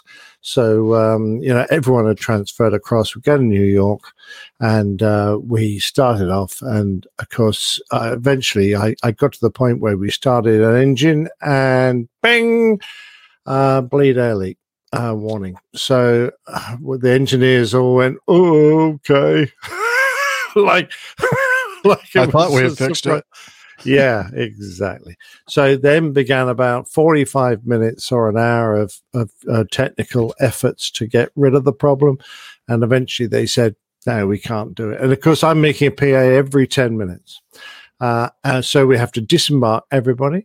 And then we need to find a new airplane, which we managed to move all the catering across, get back everyone on board. We were only delayed 4 hours. So we eventually got on the new airplane and set off. And the occasional thunderstorms at JFK had turned into a mass front of thunderstorms. And as we came down over Boston, we couldn't get more than halfway to JFK before we were turned around and sent back to Boston and where we were told to hold. And eventually we just didn't have enough fuel to hold for long enough. And I diverted to Boston. At that point, we ran out of crew duty time. So we couldn't wait for the weather to clear and take the passengers onwards. We had to climb off and go to a hotel. So, it was just a day of making apologies. And it was just, you're just so desperate to think of something new to say to show how sorry you are that you screwed everyone's holiday plans and flight over. Exactly. It's not ideal for us either, is what you really need to know. Like, we're not enjoying this any more than you are. Yeah, I know. But I think by that point, they were beyond being cajoled. Did they get put up for the night and then flown? No, they got put on buses and driven to New York from Boston. From Boston? Ew. Yep. That's what fun. I had a word with the ground crew. Luckily, we had Virgin staff at Boston, one of our destinations. And I said, oh, God, how are the passengers taking it? And she grinned at me, amazingly resilient woman, and said, "Oh, we've only got a few screamers." And they're all asking for your name and phone number. Exactly right. Yeah. Information. Not one of those trips where I was handing out my business cards. Yeah. No. Well, I don't have to make PAs, so that's a good thing. Not yet. Maybe one of these days. Maybe one of these days. I have had some, embarrassing moments of like just screwing up radios and making incorrect calls too. So no, no, never. But my best one most recently was not in one of our aircraft, a different aircraft. But I was like, I got the radios. I got this. So, but the radios COM 1 and COM 2 were basically flipped from what they were in the aircraft I had just been flying, and one of the local CTAF frequencies is just overrun with like noise and garbage all the time. So I thought I'd turn down the volume on that. And then I went to call for a Bravo clearance to Charlotte. Nothing happened. And I called again. And then I called again. And finally I was like, oh, I turned down the volume on the wrong radio, which is why I can't hear them. And they're like, we've heard you just fine. I was like, the last you're ready for your clearance yet? I was like, yeah. Sorry about that. We're here, definitely, and I can hear you now. So thanks. I was just listening to the latest Opposing Bases, I believe, podcast. And they talked about someone who had inadvertently entered a Bravo. Yeah. Airspace, the right, and didn't realize that the volume on the radio was all the way down. So, there was some confusion there, and with the distraction, he ended up flying in the Bravo. Oopsie. Yeah, it happens to the best of us. Yeah. All right. Well, if it doesn't seem right, it's usually operator error first. So check all that. It usually is. Usually, yeah. And if you find a fighter on your wing, it's definitely operator error. Yeah, you're really screwed. I like this from Jen. Oh, hold on. Jennifer. I got the right one there. Plan a page, Captain Over to the white phone. White courtesy phone. Yeah. Oh, no, that'd be so not cool. The red phone, the white phone. And can you make sure you record it for please us? Do. Please and probably 95% of the people in the terminal will have no idea. It'll just go. Yeah, but we will. We'll know. Yes. Awesome. All righty. Well, I know we haven't knocked out too much feedback, but that's okay. We'll get to you eventually, including on part 2. We'll knock out some more. But in the meantime, I think it's best that we move on over to the best part of the show, which, of course, is this week's installment of the Old Pilot's Plane Tales. And this one is entitled RAF Form 14, RAF Form 414, Volume 7. The Old Pilot's Plane Tales, RAF Form 414, Volume 7. When we chatted last, I had just completed my first year on number 43 F Squadron, flying the F4 Phantom FG-1. I'd been operational for about 6 months, but was still one of the most junior pilots on the squadron. But at least I was now being tolerated rather than completely ignored. The year had taken a bit of a funny turn when the RAF decided to resurface the main runway at our base, RAF Lucas. This required us to move out for a while, in our case to the home of the Kipper fleet, known in some places as the Nimrod base at RAF Kinloss. It was even more to the north than Lucas, and a place where, in the summer, the sun didn't really set, it just bobbled along the horizon. The Kipper Fleet, nickname of the Maritime Patrol Nimrod Squadrons, was well earned, since they had spent the preceding few years flying surveillance sorties over Iceland's disputed fishing grounds, keeping an eye on the welfare of British trawlers. But most of the time they were engaged in wacky stuff like anti-submarine patrols and keeping an eye on the Soviet Navy. Kinloss was near the metropolis known as Elgin, population a little less than 20,000, which boasted a few pubs, a curry house and several golf courses. Our families were left several hundred miles to the south of us, back at our runwayless base, so the boss organised us into shifts of 2 weeks on, 1 week off, so that we could get home for a break and some nuptials. From up at Kinloss, we covered the responsibility of Northern Quick Reaction Alert all on our own, which was quite a drain, but also meant plenty of Soviet action. I quickly achieved the required number of QRA intercepts to qualify for the lovely 10 Bear badge. The variety of flying was fantastic, including such jollies as a deployment to Riga in Viking country, Norway, to work with the Norwegian Air Force. 9 days of lovely weather, fighting their F-5 freedom fighters in air-to-air combat. It was great. We could outshoot the F-5, having all-aspect radar-guided missiles, but if we got into a dogfight, things were considerably trickier. The F-5 had a tiny frontal area, so if it pointed at you, it could disappear like it had a cloaking device. Even if you could keep it in sight, a momentary glance into the cockpit to flick a switch, and the next time you saw it was when it got into your shorts. The day's flying would conclude with a meal in the mess at around 4 p.m, and I learned why the more experienced amongst us would hum that wartime favourite of the forces, sung by Vera Lynn. We had new words for it. we'll meet again. Don't know where, don't know when, but we'll meet again some sunny day. The RAF kindly decided that we should be fed more in line with our normal practice, so with our pockets lined with Her Majesty's gold, we would head out each night for an evening in Krapfoss, I kid you not, or up to Oslo. Reindeer steaks proved to be a great substitute for whale blubber. Our 9 days in Scandahooligan heaven, where the tanned blonde girls walk around clean wing and showing clear burn-through, and we were back to bonny Scotland for more tedious missions. We often worked with our venerable Shackleton airborne early warning aircraft, which were parked, gently dripping oil, at the nearby station of Lossiemouth. And I see that I did a mission intercepting a visiting Canadian CP-107 Argus maritime patrol aircraft. Based on the old Bristol Britannia that my father flew, the Argus replaced the Canadians' earlier Lancasters and Lockheed P-2 Neptune maritime aircraft.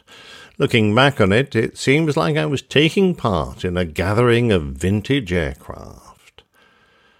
A couple of days after saying hello to the Canadian Air Force, I was out over the Atlantic on a long QRA mission when the 2 Bear Deltas I was escorting with my jolly flight commander, Bertie, in the back seat, started descending down towards the ocean.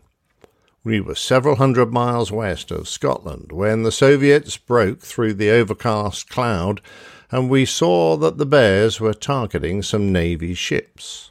On closer inspection, they turned out to be 3 Canadian frigates, likely steaming to join a NATO fleet that was holding an exercise near Scotland.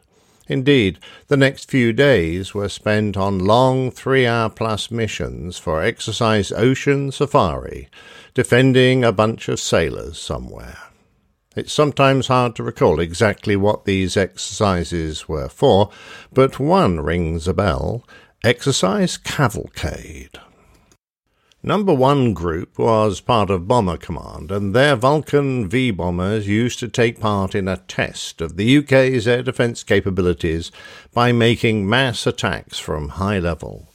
Scrambled to intercept the incoming horde of flying flatirons, I could see dozens of vapour trails heading in our direction, way up in the stratosphere.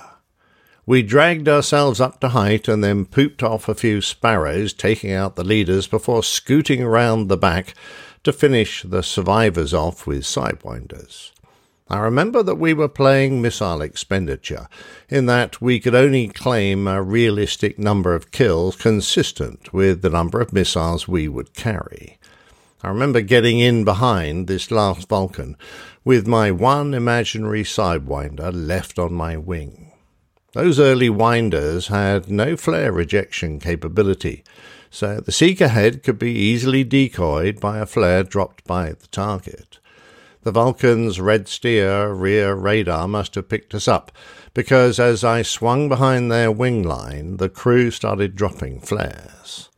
I sat a couple of miles back, waiting for a suitable gap between drops, but out they came, one every second. After watching a few dozen, I thought that I'd just wait for him to run out. It became a contest between my fuel state and his stock of flares. He won, and I left him to it as I dived for home. As I departed the play area, I could still see those little drops of sunshine popping out of his backside, one after the other, in my rear vision mirrors. The summer wound down. It happens early in Scotland. Autumn came and went before we heard that our new runway at Lucas was finished. So on the 18th of December 1979, with wee Stevie in the back, I tucked the gear up into the wheel whales, and after doing a few final intercepts against the Kipper fleet, turned and headed for our real home, back in time for Christmas with our families. It had been fun, if a little expensive, what with the repairs to the bar and the restocking of their goldfish pond. The new year, however, started with some exciting news. Skyflash. The Skyflash was a British version of the American AIM-7 Sparrow radar-guided missile. The Sparrow's original conical scanning seeker head had been replaced by a Marconi inverse monopulse seeker. This seeker was more accurate, harder to jam, and better at detecting low-altitude targets. Built by British Aerospace, the Skyflash's increase in accuracy meant that we were able to forego the enlarged US warhead that was the upgrade given to the US missiles to counter the aging Sparrow's problems. Other changes were made for Skyflash, which included a new Thorn EMI active radar fuse, better electronics, more efficient control surfaces, and an improved rocket motor. The US Navy looked at ordering this much-improved missile, but in the end they took the later-developed monopulse-equipped AIM-7 Mike. Part of the trials for this new missile included test firings at extremes of the envelope. Enter Flying Officer Anderson and Operation Granular. The squadron were given an attack profile to fly, and off we all went to practice. The aim was to get to about 45,000 feet, doing Mach 1.3. Our target would be up at 55,000 feet, doing Mach 2. It was fairly easy to get the F-4 up to very high altitudes or high Mach numbers, but it took a little while. It wasn't as if we had actual rockets for engines. The intercept we were practicing was going to start at about 100 miles away, and we needed to fire at around 20 miles. We would have more than 30 miles a minute of closure, so had only 2.5 minutes to find the target, sort out the intercept geometry, accelerate and climb the Phantom into a firing position, lock the radar, and then pitch up to launch this new missile. We practiced in the simulator, we practiced in the air against our buddies all through early January, until we had things down pat. As the firing dates came closer, Tony and I were told that we would get one of the precious firings, my first live missile. Come the day, the range was activated, an enormous area of the North Sea, west of Scotland, sticking out into the Atlantic Ocean. Our target was a British-built version of the Beechcraft Model 1072 AQM-37 air-launched, high-altitude, supersonic target drone called the Stiletto. It was to be launched by a venerable old Canberra, who would be at the far end of the range pointing at Scotland. After firing it, he was going to beetle away as fast as his little legs could carry him, and hopefully no other aircraft would get lost that day. I found it funny that the liquid oxygen-hydrogen mix of the rocket motor on this amazing drone was built by Harley Davidson. I'd have loved to have seen one appear at the great Harley meet at Sturgis. Come the day, I was more than excited. I hadn't slept much, and there was a lot to do. I was leading a foreship of Phantoms, consisting of the primary firer, me, the secondary firer, who would accompany me down the range in case at the last minute we had a radar problem, a tertiary firer, who would be an airborne spare and remain with the tanker at the start of the run, and a camera chase, who would film the firing through the gunsight camera. My great friend Peter had attempted a firing earlier, but a fault in the Stiletto's autopilot caused it to descend down from its target altitude. Nobody knew exactly what was going on, but they couldn't see the drone where it was expected to be. Then Peter saw an orange flash doing Mach 2 go right between him and the secondary firer, who was a mile abeam him, and just over the top of the chase aircraft. Now that caused a few raised eyebrows. Tony and I walked out to X-Ray Victor 571, the boss's jet, given the letter Alpha, and walked around examining the shiny Skyflash missile. It cost a cool £250,000 sterling. That's about 1.1 million in today's money. At the cost of flying 4 Phantoms, a Victor tanker, the Canberra, and the Stiletto, it was going to be an expensive day for the taxpayer and a nervous one for me. We launched on time and climbed up into the clear blue, arriving at the range on time. We all topped up from the tanker and set up a Combat Air Patrol racetrack, waiting for the word. I'd been given a fancy voice recorder that attached to my helmet pigtail so that we could play back our intercom and radio chatter for the debrief. I turned it on, something I would come to regret. The Canberra piped up on frequency, confirmed that the range was clear and that we were ready. Almost before we knew it, they had launched, and the game was afoot. Ben Becula, the RAF radar unit near us, and nicknamed Ben Peculiar, gave us a vector off the cap. We did our attack checks, and I started the acceleration. The seconds were quickly counting down, and I was concentrating on flying the acceleration profile as smoothly as I could, whilst Tony narrowed his radar beam to get the earliest detection he could. I climbed in full reheat to over 40,000 feet and then gently bunted over into a descent to get about 1.6 Mach. I looked at the radar, and where I usually saw a target, there was nothing. But with such high closure rates, the target would be right at the top of the pulse Doppler display. Speed in hand, I began to climb again, and Tony was trying to grab a radar lock.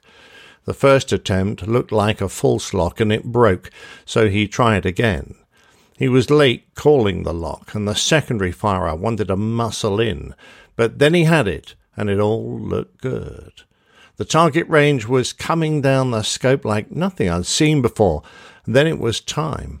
I put the master arm on, pitched to center the firing dot, which gave the missile the best geometry, and called, "Firing, firing, now."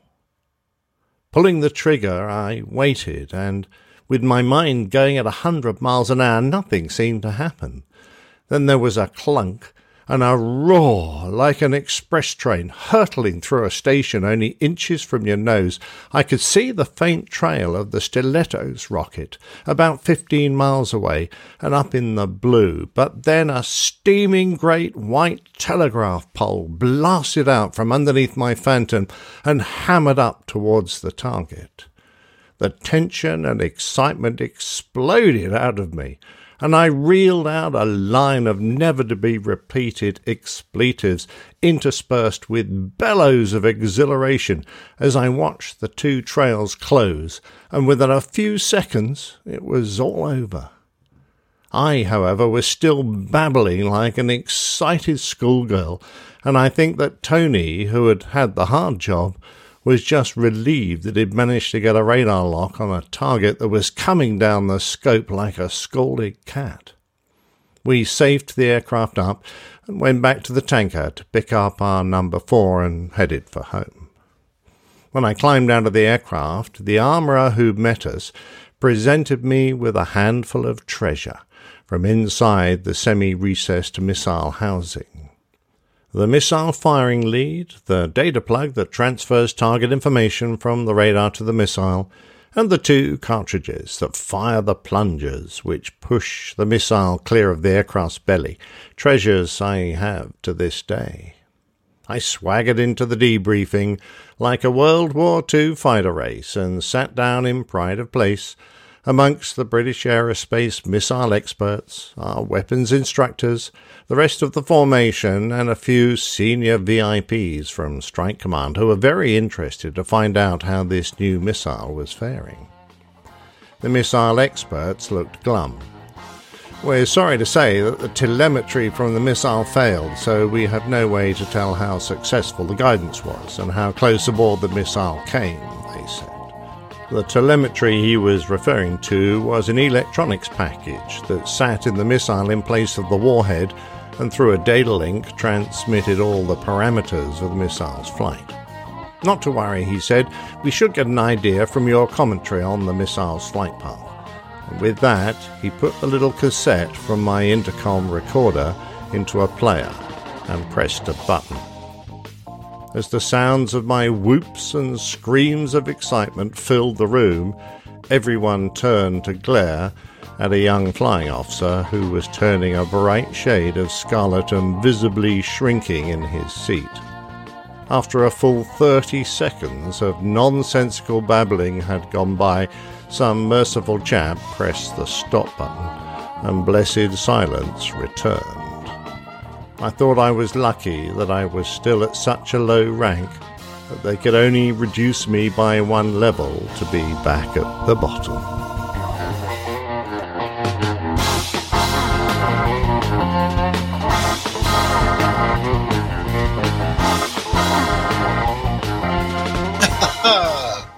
Great story. Cute. I like that one very much. Yes.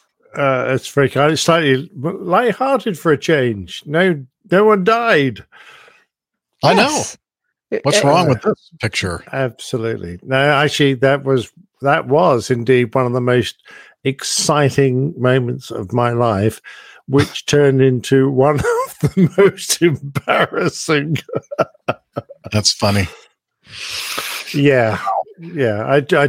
Took me an awful long time to live that down, I'm afraid. But there you go. That's life. I'm sure it did. Makes for a great story now, though. We appreciate it. It does. Exactly right. One to dine out on. You're quite right. Well, we always enjoy all those entries in your RAF Form 14, in this case, Volume 7. Great stories. Sadly, many years to go, so there'll be a few more to come, I suspect. Good. Really? Yes. Just kidding. I'm excited about it. Mixed reception there. I'm just kidding. All right, and I do apologize. I don't know what that weird noise was in the middle of that, but of course, the audio only version will have the pristine copy of the tale. So perfect. Absolutely, I'm sure it will. And all right. Chapters will be there available as well eventually. Excellent. Those are always fun with all the accompanying. In case we weren't able to see the video version, and so yeah, great. Well, it's that time that we come to the end of episode 441, part 1, and we go ahead and shut it down. And then the next voices you'll hear, hopefully, will be mine introducing Miami Rick for part 2. Sure, good. Au revoir. Cheers, y'all. Hi, everybody. Hey, before we get on with part 2 of this episode, 441, I would like to apologize. And I'm apologizing for the not quite up to the APG standards for audio quality that the first part of the show, the first 2/3 of this week's show has exhibited. I was in a rush before we started recording part 1 yesterday, and I screwed up the audio routings, the audio routing table, and so I had to use our backup recording, which is the taking the audio from the video off of StreamYard/YouTube, and it's not as high a quality as I'd like and as you all are accustomed. And so I just wanted to let you know that I screwed up, the host of the show, me, Jeff, and I hope I don't do it again, because it's really created a lot of extra work for me to try to fix the rather poor audio I had to work with to make it sound somewhat decent. So there you go. Just wanted to let you know it wasn't your ears telling you that something is wrong. Jeff has not had a stroke, at least not yet. And yeah, that's what's going on here. So part 2 is coming up right now, and I'm hoping that the quality will be a lot better this time around. Thank you, and listen on. Whoa, you hear that music? You know what that means? That's the intro music for Miami Rick. Let's see, from his mobile studio in the Republic of Korea, world traveler, airplane mechanic, Breitling cognoscenti, fitness hound, and international air freight captain. It's Miami Rick. Hey, everybody. Coming at you from the future, the other side of the international date line. And that's right. I'm very, very happy to be here. What's the future like? It's bright, as they say, bright, but windy, but it's bright. So tell us where you are. I mean, I said the Republic of Korea, but where exactly? I am in, it's called Incheon. It's just to the west of the greater Seoul area, the capital of Korea here. Mm-hmm. This is called the Oakwood Tower. It's the tallest building in the Korean Republic. Korean Peninsula. Do you want to be in the tallest building when a hurricane comes? Well, you know what? I've been in the tallest building.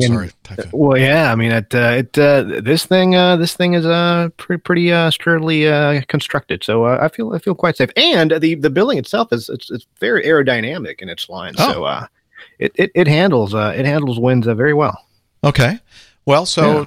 As I mentioned that you were, when we recorded part 1 yesterday, you were flying and between Anchorage and Incheon? Yeah. From Anchorage to Incheon, it was a little over 8 hours. It's not too bad, but it's one of those things where the time difference between Anchorage and Incheon, even though the flight itself is only 8 hours, the time difference is 17 hours because you go across the international date line. And it's one of those deals where you flying westbound. It's daytime the whole time. You know, it's one of those things that gets really it takes a little bit of getting used to. You know, sometimes you don't see the sun for upwards of 15-20 hours. Sometimes you see nothing but sun for 20 hours. So it's one of those deals. It's pretty crazy. Yeah. But it was a good flight. Actually I didn't do the flying myself. I just deadheaded. I hitched a ride on one of our 747s. I was the only deadheader on there, so it was a lot of room. I had one of the bunks to myself. I had a nice little nap, caught up on a little bit of reading, and 8 hours later I was here. A little bit windy. The Sean, he brought us in yesterday. It was a bit of a workout for him getting us safely on the ground, but he did a fantastic job up with the FO Becca, who did a fantastic job as well. So I was in great hands. He must have done a good job because you're still here, you're still alive, and we're very happy about that. What else is new besides just flying all over the world? Anything else? No, well, last week I had to go back down to Miami for, can you believe it's been 6 months since I got typed on this thing again? Wow, so I had to go down to Miami and go through recurrent training. So I did a day of recurrent training, which is just your basic maneuvers, your a failure of some sort. I had to deal with a really interesting one, by the way. It was fuel contamination, fuel filter on both engines. Ooh. So if you have an issue with one fuel filter, it's probably the filter. If you have two of them, it's probably the fuel. Fuel, yeah. So I thought, well, let's we'd just taken off from Seattle. The scenario was Seattle to Moses Lake, which is pretty much standard what we do. So I looked at what the distance between Seattle, where I was in Seattle, and where I was in Moses Lake, and I thought, well, it goes through Seattle. So just told my FO, declared emergency, turned back around, and I got the heck out of Dodge, 330 knots to just about the outer marker there, and the instructor actually flamed out both engines on the flare. So it worked out. So there is going to be a movie and a book called Miracle on Puget Sound. Miracle, exactly. Miracle of right? Puget. Except I made it to the runway. So. Okay. Well, then it wasn't a miracle. You just do what everybody else does. Exactly. Land on the runway. And the funny thing is that the instructor shuts down, flames out both engines on the flare, and then nice. He asks if we can taxi off the runway. I'm like, no, we don't have any power. Maybe. I don't think so.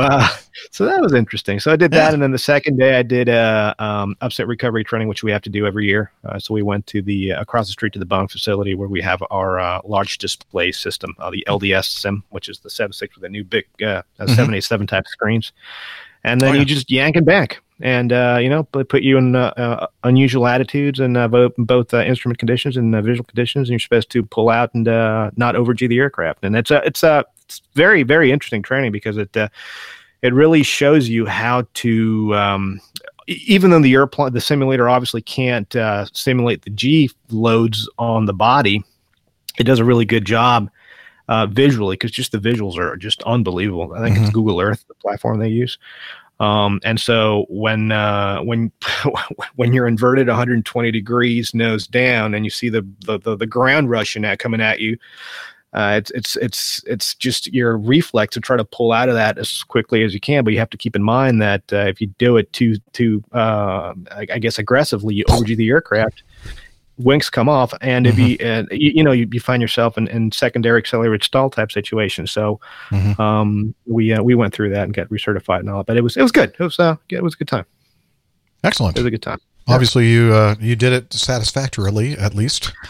Yeah, they renewed my contract for another 6 months. So I think we'll be good. Good to go. Well, I'm good to go on the medical front.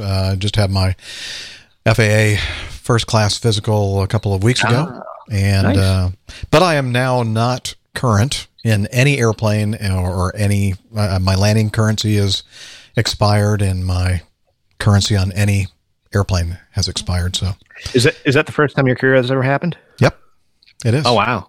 The first time I've been off for 4 months? Mostly only a little over 3 months now. But by the time I actually get back into a real airplane and flying it, it'll probably be 4 or 5 months. So right. Anyway, yeah. But I hear it's like riding a bike; it comes right back. That's what they say. Yeah. So. Except for it's a lot bigger and it has wings and engines. Exactly. And it's harder to put baseball cards in the spokes. Really, nothing like riding a bike at all when you think about it. Anyway, so that's good. Glad to have you here with us for part 2, Rick. And I think we should move on over to cover a couple of items in the news that we kind of left over for you and I to go over. So sure. Let me head over here to, unless there was something else you wanted to add about what's been happening with you. No, I think let's hit the news. Okay. Omni Air International Boeing 767 suffers main landing gear collapse during landing at Bucharest Airport. And Liz, we have some video if you want to play that. And I think we'll still be able to talk over the top. Yeah, we do. Our microphones are still unmuted, Rick. So we're watching the airplane coming in at Bucharest, Romania. And I just want to point out there's a big giant IKEA store in the background in Romania. Actually, yep. It seems like they like to locate those things around airports. Anyway, here's this 767-300ER touching down. It looks like a nice, easy touchdown. Uh-oh. Yeah. Looks like it's leaning a little bit to the left, kind of like that FedEx 767 did at LAX, actually. Yeah. And they're still sliding. It looks like they're doing a good job of keeping it going down the runway, as far as I can determine from this angle. Mm-hmm. I'm so happy that somebody was actually taking video of this, because obviously they didn't know that this was going to happen. Yeah, I mean you're on video now 24/7. You can't get away from it. That is true. That is true. And so it comes sliding to a stop there, and then we have some aftermath. Sorry, that was me. Oh, okay. I'm sorry. That's okay. We're gonna see it again. We're gonna see it. Liz said, I don't think you did a good enough job of covering everything that was happening in the video. I wanted to see the IKEA again. Liz says she wanted to see the IKEA store again. So there you go. We get to see the IKEA store again, and the airplane is touching down nice and softly. I'll let Rick do a kind of play-by-play here. No, it was a perfect touchdown. And the difference between this touchdown and the FedEx one is that this one obviously was supposed to be a normal touchdown. So the speed brakes were armed, reversers were deployed normally. Everything was normal. And if you notice, one of the things I noticed here is that when the left gear failed, the nose came up, which didn't happen on the FedEx incident. Good point. Because that's got to do. I guess I imagine because the spoilers are deployed and the position of the spoilers along the chord of the wing do tend to give you a nose up moment. So when that happened, we were watching some video now, and I see now what happened. It looks like a forklift approached the airplane and dismantled the left main landing gear of this jet before they took off. No, wait a minute. This must be after the fact. Never mind. I think this is the aftermath. Yeah. Okay, never mind. They're cleaning. I knew that. There's your problem. There's your problem right there. It's going to be an easy investigation. I know. So so there we go. You can go ahead and kill the video now, Liz. And we do have some other photos in the regular overlays. There's a picture, Rick, of the I guess it's the trunnion that collapsed? Yeah, well, no. So sure. the trunnion bolt itself. I don't know what a trunnion is actually. Yeah, the trunnion. It's in the same ballpark of the encabulator, but the trunnion bolt itself is the bolt that attaches the landing gear where the landing gear pivots to the wing spar. So that's the trunnion bolt. I think what happened here, and what I'm hearing, it looks to me, and we're obviously going to have to wait for the investigation to wrap up on all that, but it looks to me like there's some kind of fatigue cracking right at the oleo strut, because it's a very clean, cut. It's a very clean break there, right where the oleo strut goes into the main leg there. Because as we saw, it looked to me like the touchdown was very, very smooth. It's nothing too out of the ordinary there. Yep. So I guess we're just gonna have to wait to see what the investigation says. But I'm glad to see that. I don't think anybody was hurt. No, I don't think so. So these guys did a fantastic job. Great job, and you can see how far in that photo that Liz has up. How far to the left that thing is listing. Did a really nice job. Oh yeah, and it was right on center line too. So yeah, which it's a hard thing to do when you have one side of the aircraft dragging. So yep, a fantastic job. It says emergency slides were used to evacuate the 80 passengers from the aircraft. There were 80 passengers and 15. You can kill the video or the. Just showing the slides again. Oh, okay. Those are the slides, Liz says. Just in case you didn't know what a slide looked like, that's what they look like. Yeah. Brad is asking if that would be a write-off. That'd be kind of hard to tell at this point. I guess the insurance companies are going to have to get involved and do an assessment, and go from there. It's all dollars and cents. If the cost is more than the benefit, then I guess they'll write it off. Although 767s are very hard to come by these days, and they're very, very popular airplanes, both for cargo and for passengers, because it's just the right size. It's not too big. It's not too small.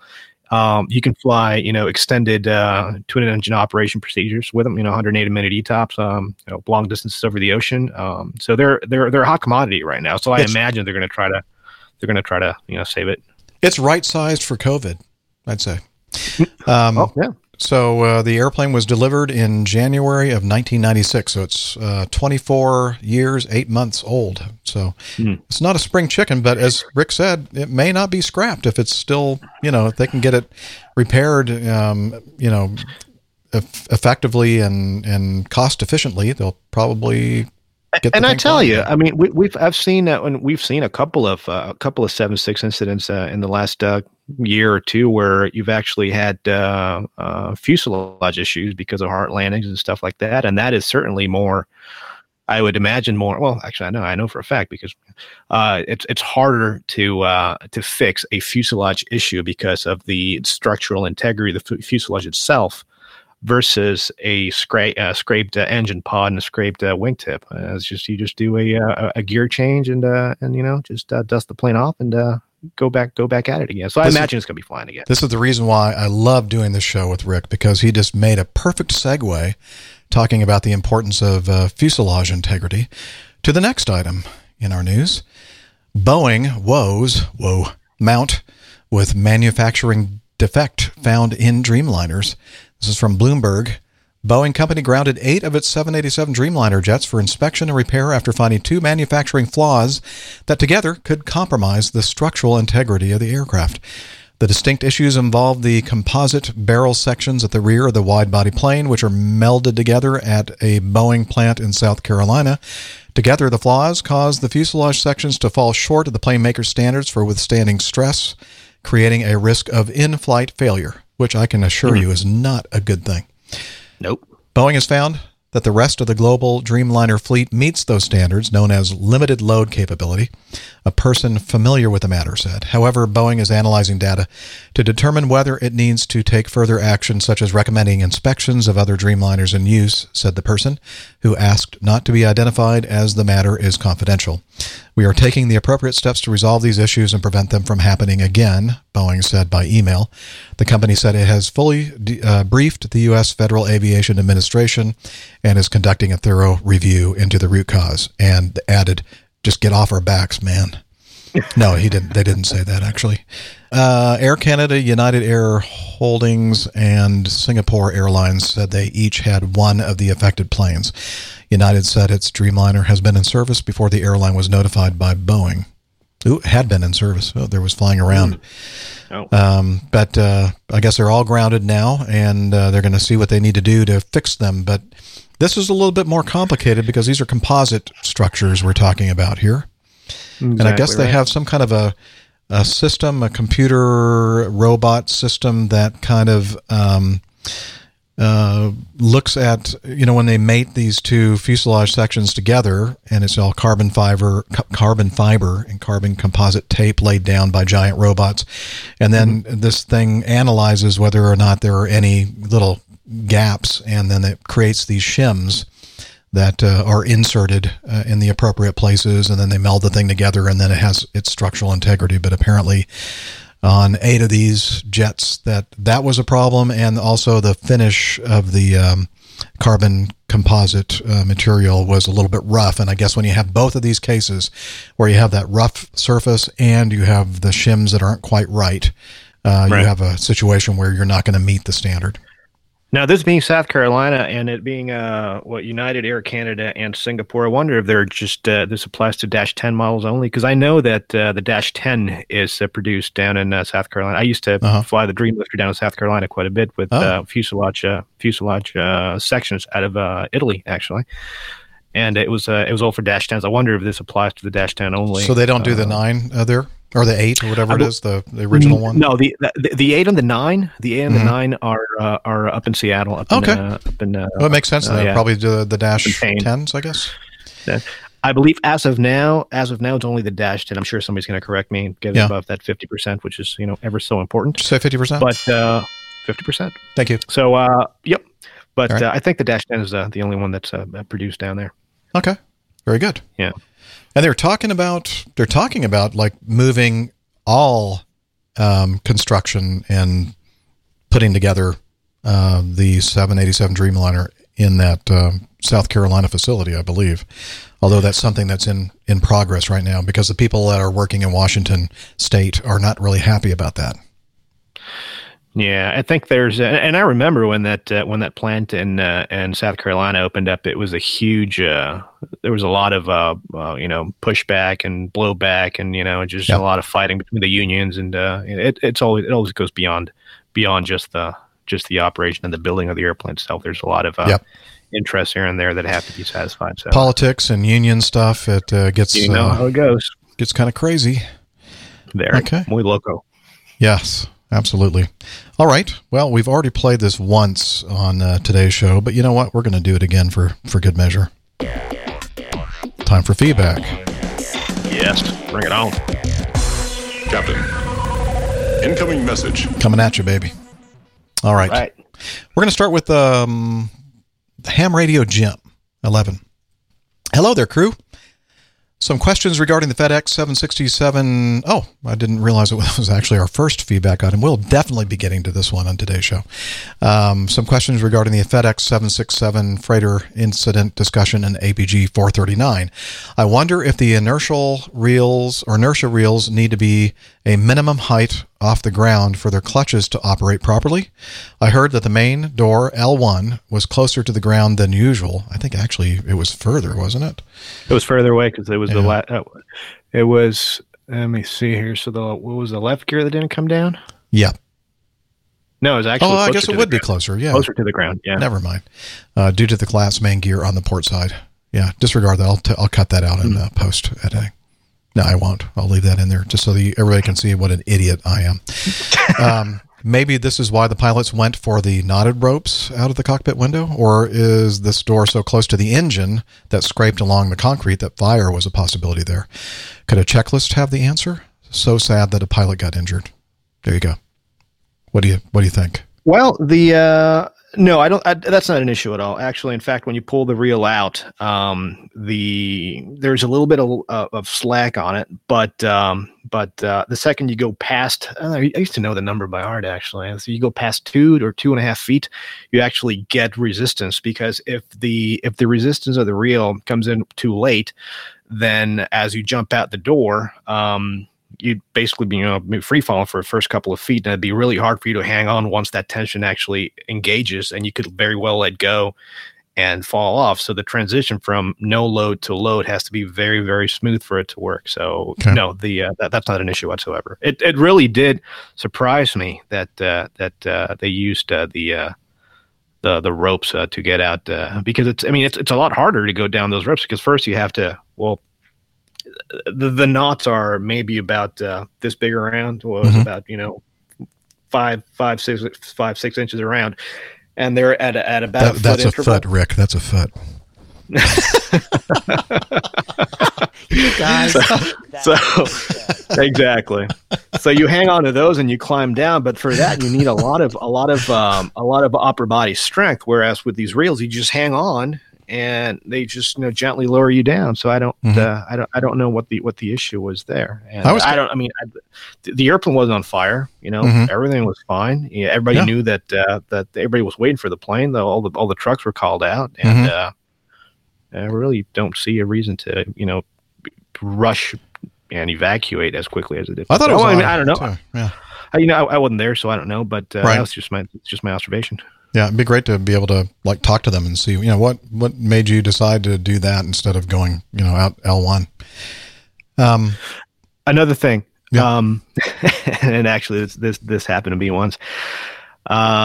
When the airplane comes out of heavy maintenance, one of the first things you have to do is you go and look at where the rope is stowed, and you make sure that the rope is actually attached to the airplane. Oh, that would be a bad thing. Yeah. So you want to make sure it's attached, because it's a long way down. You need to have some resistance there to keep from hitting the ground at 30 miles an hour or whatever it is. Yeah, well, it's 30 feet per second. So whatever that is. Do the math out there. Yeah, grab your calculators. There'll be a test later. There will be a test later, Liz said. Okay, so finally, Ham Radio Jim says, that's what I like about APG. It stimulates my brain cells and also my funny bone. You're still my main podcast to while away these COVID-19 days. Again, 7-3 from Ham Radio Jim, Whiskey 2, November Sierra Foxtrot. Thank you, sir. It's always good to hear from Ham Radio Jim. Yes, sir. 7-3, Jim. 7-3. All right. Hey, Stefan from Germany sent us some audio feedback. So let's hear what he has to say to us. Hello, Captain Jeff. Hello, whole APG team. This is Stefan from Hamburg, Germany calling, and I'd like to give you some feedback, some additional feedback to the question of Paul, episode 437, shipping times of packages. I know Tillman from Berlin already answered some question. I'd like to add to this one that I recently got a package from New York and it only took 10 days to arrive in Hamburg. But in the first 437 episode, Dr. Steph mentioned that she got the impression that packages from China, because of the double wrapping in plastic, they're very rarely and seldom getting inspected by customs. Well, there might be a reason behind that. Well, at least it is in Europe.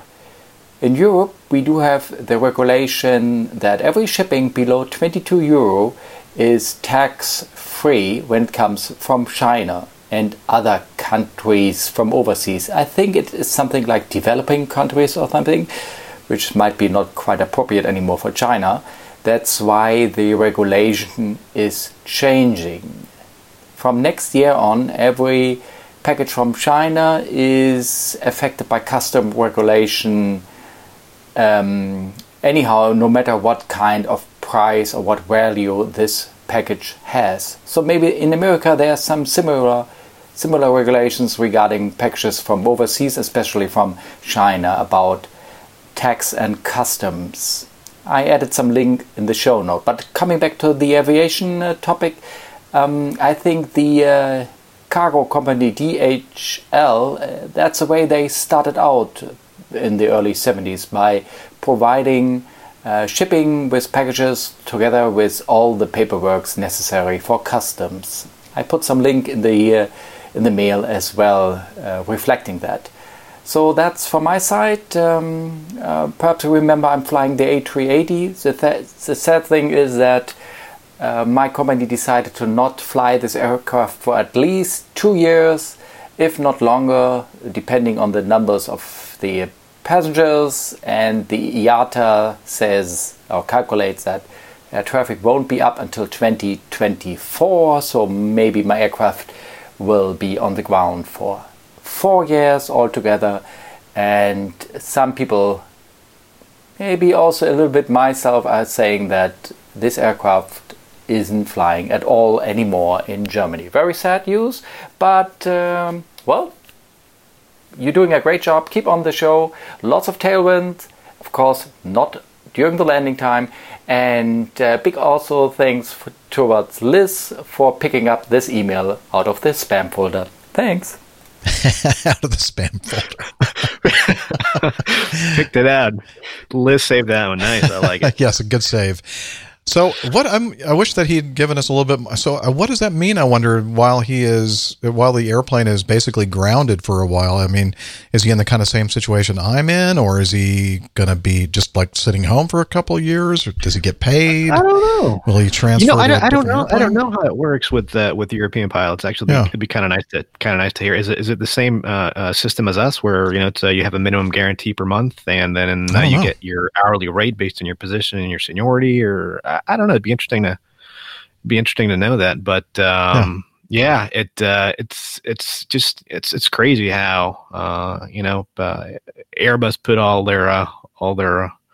all their eggs in the large capacity jets, where that was actually it was working out until this whole debacle happened, and But I'm sure that better times are ahead. Absolutely. Yeah. This is just but a hiccup in time, and things will go back to normal. Hopefully he's making good use of his time off, and I hope that he's still getting paid some sort of salary. And thank you very much for the explanation about the China customs in the EU, and we have a link that he provided for us. We'll put that in the show notes, and also there's a link about the origins of DHL Cargo, the big bright yellow airplanes. And it was 3 guys, I think it was, right? It was Delsey, Hillblum, and Lynn. That's DHL stands for. No idea. Yeah. Actually, I'm sure you're right, though. I trust you. I trust that you're right.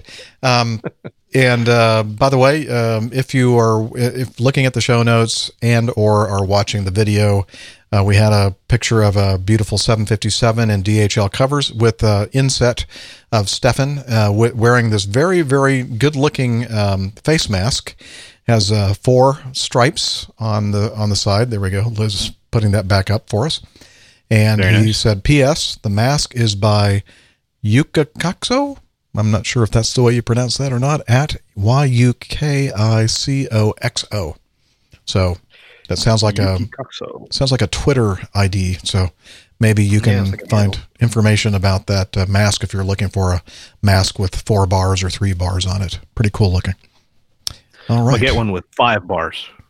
5 bars, yeah. You got to have 5 bars if you're flying the 380. When I have to fly with another captain. Yeah. All right. Thanks, Stefan. And by the way, thank you again for that wonderful gin that you sent me. That was a wonderful gift, and it's all gone. But one of these days, nice. I'm going to make it to your neck of the woods in Hamburg and get some more of that stuff. Nice. Okay, Chris sent in some feedback regarding the fires and the firefighting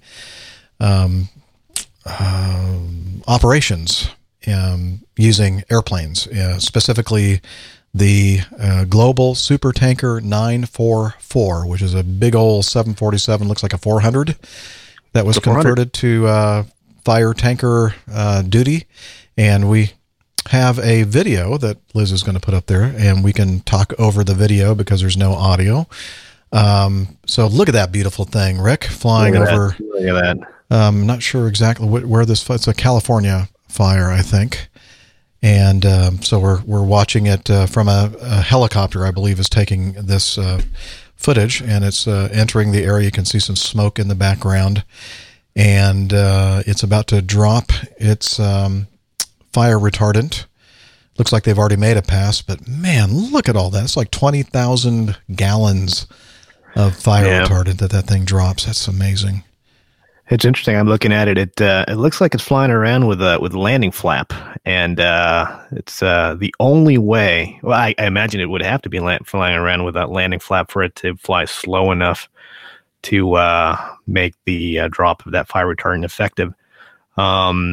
But the interesting thing about flying with landing flap is that the gear has to be down. Otherwise, you have this very, very annoying alarm in the flight deck telling you that, hey, idiot, your flaps are in landing position, but your gear's not down. So I imagine what they're doing there is they're using the landing gear override switch there to silence the gear alarm. And obviously, I'm sure there's some kind of procedure and checklist they have to go through, and I'm sure that's got to be one of the things that they have to do. Some kind of a special modification, probably approved by the FAA and all that jazz. Well, I mean, it's just a switch that's there. So you have the flap override switch and the gear override switch. So the flap override switch basically is there to prevent the system from screaming at you that you don't have landing flap set when you're coming into land. And usually you use that when your landing flap's 20, which is the norm when you have an engine issue. Okay. So you're not going to go to flap 25 or 30. So you're just going to land flap 20. And part of the checklist says flap override switch on, which does that. And then the gear override switch is right next to that one, which will allow you to be flying around with landing flap, but the gear in the up position. So I guess the danger is that when you use that override switch, you got to make sure that you have it in the proper normal position when you are finished with your firefighting activities. Exactly right. Which tells me that there's got to be a very, very thorough checklist to go into the firefighting mode and then getting you out of that firefighting mode to go back to normal operation before you go and land. Yep. So. Excellent. He says, I'm betting someone may have already sent you this video. No, they didn't. But it's so breathtaking. It's a she, Chris. But it's so breathtaking, I thought I would share it anyway. What's happening in California is heartbreaking, but seeing this beautiful plane and very skilled crew at work is amazing. Thanks for all your hard work and good cheer. You guys keep me looking up in these tough times. Stay safe, stay well. Thank you, Chris, for that. She's in the chat. Oh, okay. She's in the chat. The live audience. There she is. Thanks, Chris. Yep, you may have gotten my message. This plane is so beautiful, but my heart goes out to the folks dealing with the fire damage. Yeah, it does. A lot of hardship that people are enduring these times. Mm. All right. So those were the three items that we were kind of saving for covering with you. We have about 25 minutes remaining in our part 2, so why don't we switch up to the top there, Rick, to Aubrey. And he or she, I'm not sure if it's a male or female, says, Aubrey here from Palo Alto, California. I'm an avid simulator pilot and like to fly routes that actual airliners fly. I came across this route of an American Airlines A321neo flying from Phoenix to Reagan National. And then he sent us a link to the flight track on FlightAware, and it said it looks as though the cruise altitude was 41,000 feet. However, from Googling around, it seems the service ceiling of the Airbus A320neo family is 39,800 feet. And then he gives us a source to Wikipedia, and I included that. It's 50% Bell, and it's also a Delta P Bell. Exactly. And And then also just also you have to keep in mind the fact that the higher you go, the higher your angle of attack has to be to provide the aircraft with the lift required to stay at that altitude. And if you increase your angle of attack to increase your lift, your drag exponentially increases, which might, be greater than the amount of thrust you have, which also determines your ceiling there. But as Jeff said, I don't think these guys would be flying at above the certified ceiling of the aircraft if that was in fact the ceiling. Everybody knows here, I've never flown an Airbus. I'd like to keep it that way. But I don't know, and because of that, I don't know what the ceilings are on these. Well, how high have you been? And we're talking airplane altitude, Rick, just to be clear. So the highest I've ever flown is 45,000 feet. That's the ceiling for the 747. The Dash 400, the Dash 8 has a 43,100 ceiling, as does the 767 and the 777. So 45,000 is the highest I've been, and the fastest I've flown is 0.91 Mach, and that is just 0.01 shy of the 0.92 MMO on the Dash 400. So those are my numbers, which are pretty pedestrian compared to some of the company that we have here. Well, I mean, honestly, I think I may have in the T-38 been a little bit higher than that. I don't remember exactly how high, and I'm not sure if the what is it called, the statute of limitations is over yet. So I'm going to say that I'm sure that I didn't fly higher than I was supposed to, and I know for sure that I've flown a little bit faster than you. One ride in the T-38 and T-38 training, it's a supersonic trainer, and one ride we get to go purposely above Mach 1. Nice. I think it's like up to 1.115 or 1.2, so not a lot over Mach 1, just so that the instructors can show you what the flight controls feel like when you're in supersonic flight. And you know what? Honestly, it's not really that impressive. You'd think that it'd be a really big deal, but it's not. I mean, yeah, from what I've seen, really, it's just the Mach meter going to 1.0, just north of 1.0. Oh, and then when you talk, you can't hear yourself because you're going so fast that no, I'm just kidding. You can still hear yourself talking. I see what you did there. I like the best part of that ride, though, is that when you start, I think it's that ride, you get to do an unrestricted climb. So normally, when you take off, you're an afterburner, and you have to pull it out of afterburner really, really quickly to keep from overspeeding the gear and the flaps and everything else. When you have a unrestricted climb clearance, you leave it in burner and you go, and not like an F-16 or F-15 or F-22 or F-35, like, these modern jets can almost go straight up like a rocket, but it's still it's a pretty impressive experience. I'll have to say that. Well, you're talking 60, 70 degrees maybe, or? Yeah. And you go through 10,000 feet like that. And, you get up to the, the 20s, the mid 20s or so, I think, before you pull it out of the burner. You got to be right there with the double ding for the seat belts, right? Exactly. You got to be right on that double ding for the passengers and flight attendants to get up. Oh, wait a minute. Exactly. No, that's not. It's a different kind of flying, isn't it? The other thing is you don't want to leave it in burner.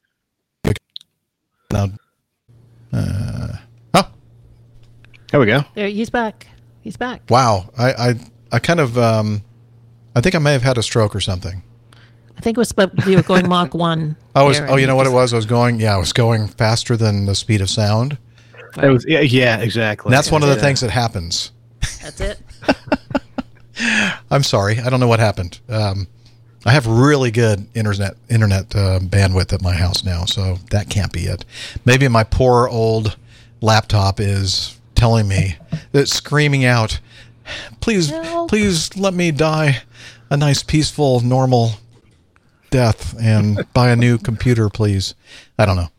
You said echoing, though, Jeff. Am I echoing? Oh, I know I am, because, hang on. I'm not anymore, I bet.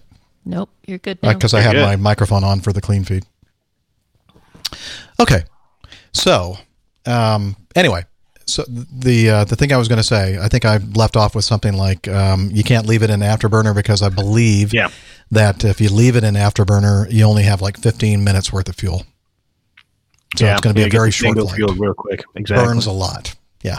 Yeah. Anyway, it's not about me. It's about service ceilings, and Aubrey's wondering what the answer is. We don't know if it was a bug in the FlightAware or ADS-B, or I'm thinking it was probably one of those things where the airplane itself was allowed to get up to 41,000 feet. So that's what I'm going to stick with. I think so too. In a similar vein, how high is he? Oh, we talked about this. The last part of his or her question. And I'm not sure. In the Mad Dog, the highest I've been is the service ceiling of the Mad Dog, which is only 37,000 feet. Oh, really? 37? Yeah. That's it. For all the DC-9s and everything else, they're all 37. And, I'm not sure. Maybe Nick can tell us how high the 340 goes. Yeah. Okay. We'll leave it in for Nick, and he can tell us about what his experience is. I'm sure that he's going to tell us a lot higher when he was in the F4 and the F-18. Yeah. All right, this is an interesting beast, and I'm not talking about my stomach. I'm talking about something that this article from Jeffrey, by the way, sent this in, and this thing is called an ecranoplan or ecranoplan or something like that. I'm not sure if that's the way you pronounce it or not. MSN.com called this an airplane, but it's not. It looks like. There are certain aspects of this thing that look like an airplane, and then there's certain aspects of it that look like a boat or a ship. And technically, the Wikipedia says that the Russia and the company that made this refer to this as a ship. It's an ocean-going vessel, or a sea-going, or a water vessel. It's very unusual looking. It's a ground effect ship. Exactly right. It has like short, stubby wings, but looks like a lot of wing area. There's the top view. Thank you, Liz, where you can look down. And gosh darn, look at that horizontal stabilizer mounted on the vertical fin. So that back part of the vehicle, looks like an airplane for sure. And it has like short, stubby wings. The 8 engines are mounted toward the front of the thing, and the front looks like a dinosaur or something. It looks like some kind of a prehistoric. It really does. It's just the remnants of the Cold War. I've actually seen those in person out in the Black Sea. Oh, really? I've never seen them. Yeah, I've never seen them flying though, or in ground effect. But I've actually seen them in person. They're just absolutely stunning. What are the things on top of the fuselage? Okay, those things. Liz is asking what's on top of the fuselage. So again, you'll have to look at the show notes if you're listening to the audio-only show. There are 3 twin-mounted things on the dorsal portion of the top of the airplane, or the top. I keep calling it airplane. See, I'm just as guilty as MSN is. The vessel, yeah. Those are missile launchers. So it was designed to launch 6 nuclear missiles from the surface of the water or ground effect. And they're kind of pointed up, like slightly angled up. And then on the tail, there's some bulbous-looking formations, and those are actually the radar systems and antennas that kind of control these missiles once they've been launched. I like how the pitot tube is in this tripod type contraption off the nose there. It looks like a pitot tube. Anyway, looks like a machine gun. Yeah, it really does. It's really interesting because this obviously goes back to Cold War days, and I'm sure our resident historian, old Nixter, knows a lot more about these things than any of us. But it's interesting when the CIA became aware of these things, they didn't know what the heck they were. They were just looking down on, I don't know if it was must have been satellite imagery or maybe YouTube pictures or something. I don't know, but they didn't know what it was because wings weren't long enough to be an airplane, but it had wings and it was on the water, so they didn't know what to make of it. Yeah, you even look at it now, and even knowing what it is, it's still like, I'm not sure what to make of this thing. Yeah. Lots of good articles on the Google, including Wikipedia. I was looking over that the other day because it's just fascinating to me. I think Nick did a plane tale about Tharby sea monsters, I think, right? Yeah, Tharby sea monsters. Mm-hmm. So they made one, which was MD-160, Loon class Ecranoplan, or Ecranoplan, and another one was being constructed, but they never finished it. And I believe I think the one that was actually finished and we have all the pictures of is going to be now made into a museum in the Dagestan region of Russia. I'm not sure if that's the way you pronounce that or not. Love to go see that sometime. Yeah. Anyway, I'll try to remember to put the Wikipedia link in the show notes as well, so you can read up about it. All right, let's. Thank you, Jeffrey, in Grand Rapids, Michigan, a great beer town. One of these days, we're going to have another meetup there, and hopefully get to meet Jeffrey. This one here is from Iro on Facebook. He says, "Greetings to the crew from the Kauhava Air Show in Finland." And he also sent us a link to a tweet. And hang on, I got it. Okay. Liz is trying to find the picture that he sent of himself. It's toward the top of that stack, I think. Yep, I got it. Okay. There he is. And there he is at the air show wearing his green Acme shirt. And so it was nice to hear from you again, Iro. Last time he sent us a picture of him drinking beer in a hammock. In his shirt. And wearing that shirt. Nice. That's easy living. Beautiful. Yes, it is. He also sent us a tweet from the Red Arrows, and it involves some video taken from Red Arrow number 10 as they're going across the top of the Red Arrows formation. I don't know what they call this. Echelon formation, I think. And they're coming home from the air show there in Kauhava. I'm not sure if that's the way you pronounce that or not. But anyway, really nice footage that the Red Arrows put up on Twitter. Beautiful. Very nice. So good hearing from you, Iro. Mike sent us this. This is Mike Dell up in Michigan. We were talking about an occurrence that up in Michigan. He says he sent us a link, and he says that an Air Force pilot once flew a bomber under the Mackinac Bridge. He said also it's pronounced Mackinac. He said it's spelled funny. So the spelling is Mackinac. So that's why I said Mackinac.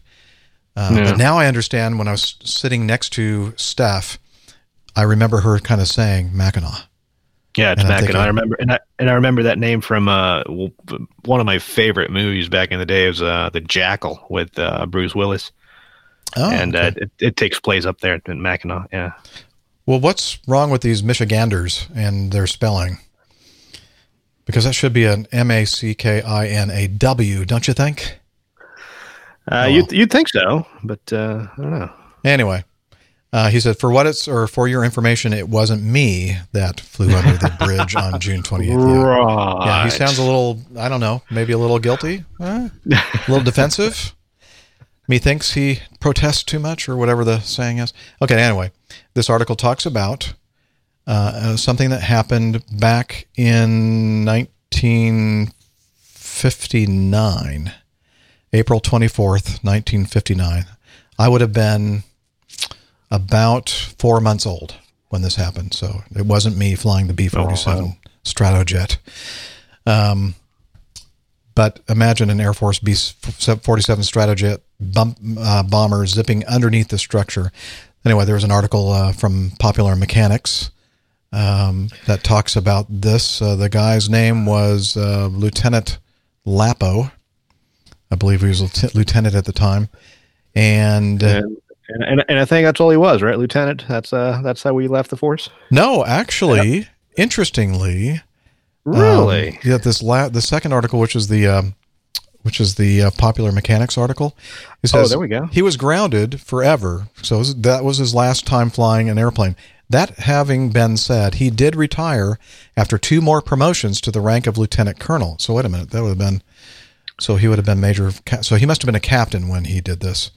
So he actually got promoted to lieutenant colonel before he retired. Okay. Yeah. Oh, so yeah, it says right there, Captain John S. Lapo to fly a nuclear bomber under the bridge in the Dare maneuver. Yeah, so he was a captain. Yep. So I'm thinking, okay, so Wow. what was the clearance there? Like 150 feet between the water and the bottom of the bridge span. And I think that the height of the B-47 was like 28 feet or something like that. So, there was some margin there, not a lot. A little bit of margin. Yeah. But it's funny how this story's kind of ties to the other one where you're flying in ground effect. You enter ground effect at 1/2 the wingspan, and you're certainly within 1/2 of the wingspan there. So he wasn't ground effect going under that bridge there. It's a very, very gutsy maneuver. I don't know why you'd ever do something like that, but hey. Well, he said he decided to make his move while peering down at the straits as a stiff breeze whipped up the Whitecaps on a clear afternoon. He always wanted to fly under a big bridge and recalled telling the crew, "I'm taking her under." When I was flying missions to the Far East, I was a co-pilot and I wanted to fly under the Golden Gate at night, but I couldn't induce the pilot to do it, he told the paper, which is the FREEP, Free Press, I guess.com. Detroit Free Press. Detroit Free Press. Thank you, Liz. Mm-hmm. And so Lapo leveled out and roared over the water 75 to 100 feet above the ivory spray of the breakers. The mighty Mackinac raced up toward the windshield of Lapo's B-47. On that day in 1959, Lapo said that there were 2 vehicles on the bridge, a car and a truck, both traveling north. Lapo insisted everyone else on board the big bomber was excited about his idea to fly under the bridge, except the navigator. Wah, wah, wah, wah. Yeah, Liz figures. Well, what's funny about that is Mike Dell was a navigator in the Air Force. He's the one that sent us this article. He said, yeah, the navigator warned against it, he recalled. Of course, I didn't know at the time that his father was the general, and he was going to rat on me when we got back. Oh. Oops. Lapo died in 2003, 83 years old, at his home in Eagle River. And then again, there's more information about this airplane and the event in the Popular Mechanics article. So they're both going to be in the show notes for you if you want to check it out. Very nice. And Neil's asking if I'm going to do it on the 7.6. No, Neil, I'll be staying away from that maneuver in bridges. I'll fly over bridges with a lot of clearance. Never under bridges. Okay. Yeah. Good point. Okay. Oh, wait. Now, Laura, she's up in Michigan. She says Mackinac Bridge, but the town is spelled Mackinac City. So, but I guess they're both pronounced Mackinac because Mac is in awe, Lane says. No, I don't think that's why, Lane. And the island is Mackinac Island. Although we do have a Mackinac. The bridge. I think the bridge and the island are Mackinac. I think the straits are Mackinac. So Laura, you have to give me an answer. I know it's going to take about 25 to 30 seconds to give it to me, but what is the correct way to pronounce the bridge name? Here it comes. Is it Ack or Ah? Ack or Ah? So Laura is going to... We're waiting. She's in our live audience. This is just so exciting, isn't it? Especially for those of you... This is where we need the Jeopardy music right now. Yeah, I need to... Oh, I know. I can find some timpani, I think. Hang on. Here we go. There we go. The pressure's on, Laura. What is it going to be? Mackinac or Mackinac? No Ack. Well, no, Ah. No Ack. Okay. Ah. Oh. All pronounced Mackinac. There we go. Yay, Laura. Apparently, it's just a difference in the spelling, not the pronunciation. Okay, so it is Mackinac. All right. Yeah. Well, I am so relieved now to hear all that. And we can wind up now because we've got about 3 minutes left. Like a baby. Okay. Well, our producer director is telling us, I've had enough of you all. It's time to wrap it up. And she's pretty adamant about this. So we're going to go ahead and wrap up the show. And so thank you for showing up late or early, depending on where you are in the world. For part 2 of episode 441. We do appreciate it. We appreciate you listening to the show, downloading the podcast. By the way, if you happen to be looking at the YouTube video, it doesn't hurt to subscribe to the YouTube channel. And also you can ring the bell, which is not this one that I have here, but one that you can find on the YouTube channel. And what that will do will give you notifications when we're going live on the YouTube channel. And the other way to be notified when we're doing the show is, of course, to keep track of us on the social media outlets, or the socials, as I like to call them. And I'm going to see if Rick knows what to say about that. Oh, boy. Do I know what to say about that? Well, we are on Twitter at APG Crew. Uh-huh. We are on the Instagrams. Is it APG Crew as well? Yep, that is correct. It is. Yep. Look at that. And Liz is helping you out by putting those up on the screen. Here's Facebook. And then the Facebook is Airline Pilot Guy. Yeah. And I don't know what and I think that's all the social medias we have. Right? I think we so. do have one more. We do. But before we get to that, let me tell you a little bit about our website, which is awesome. It's called airlinepilotguide.com, where you'll find information about the crew, the community, and which is the best part of all this. I mean, I'm not lying. I've got a Plain Tales page. We have the APG library managed by Tiffany, our APG librarian. We have merchandise. We have information about the coffee fund.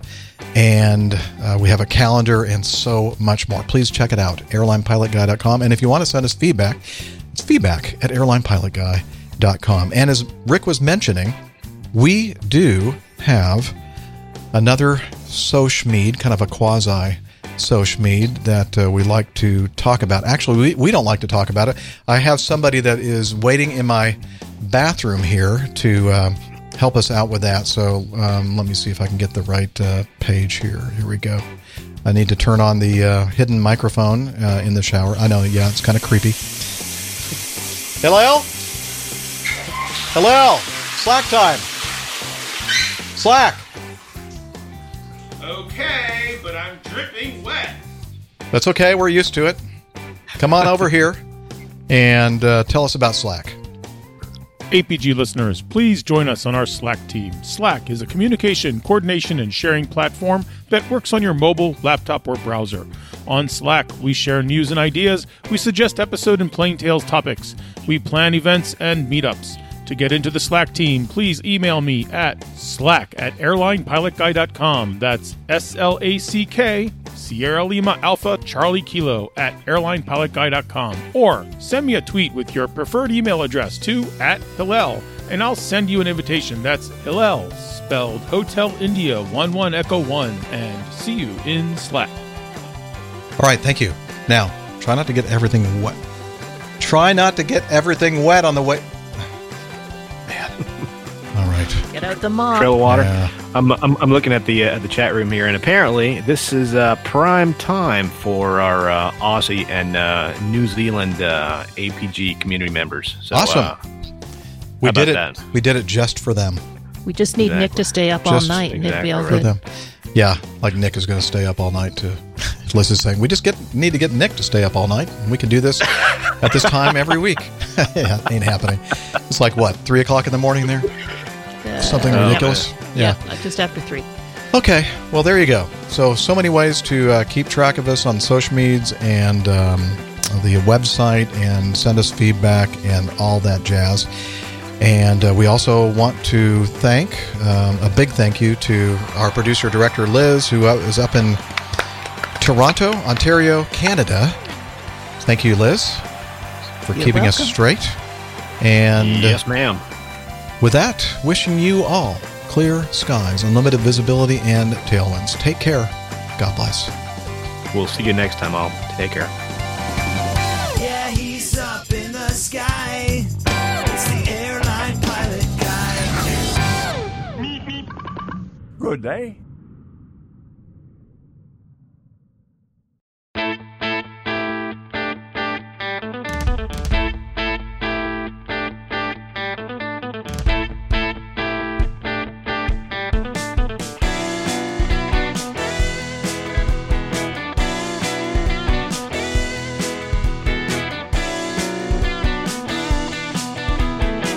I used to be such a good pilot till I started APG.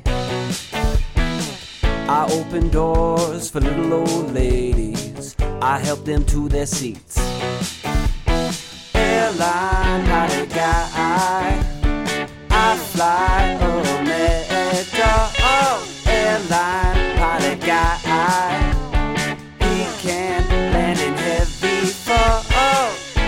no friends cause I'm always flying. I just don't have the time. But I can land this old plane. I can land it just fine. Airline, how they got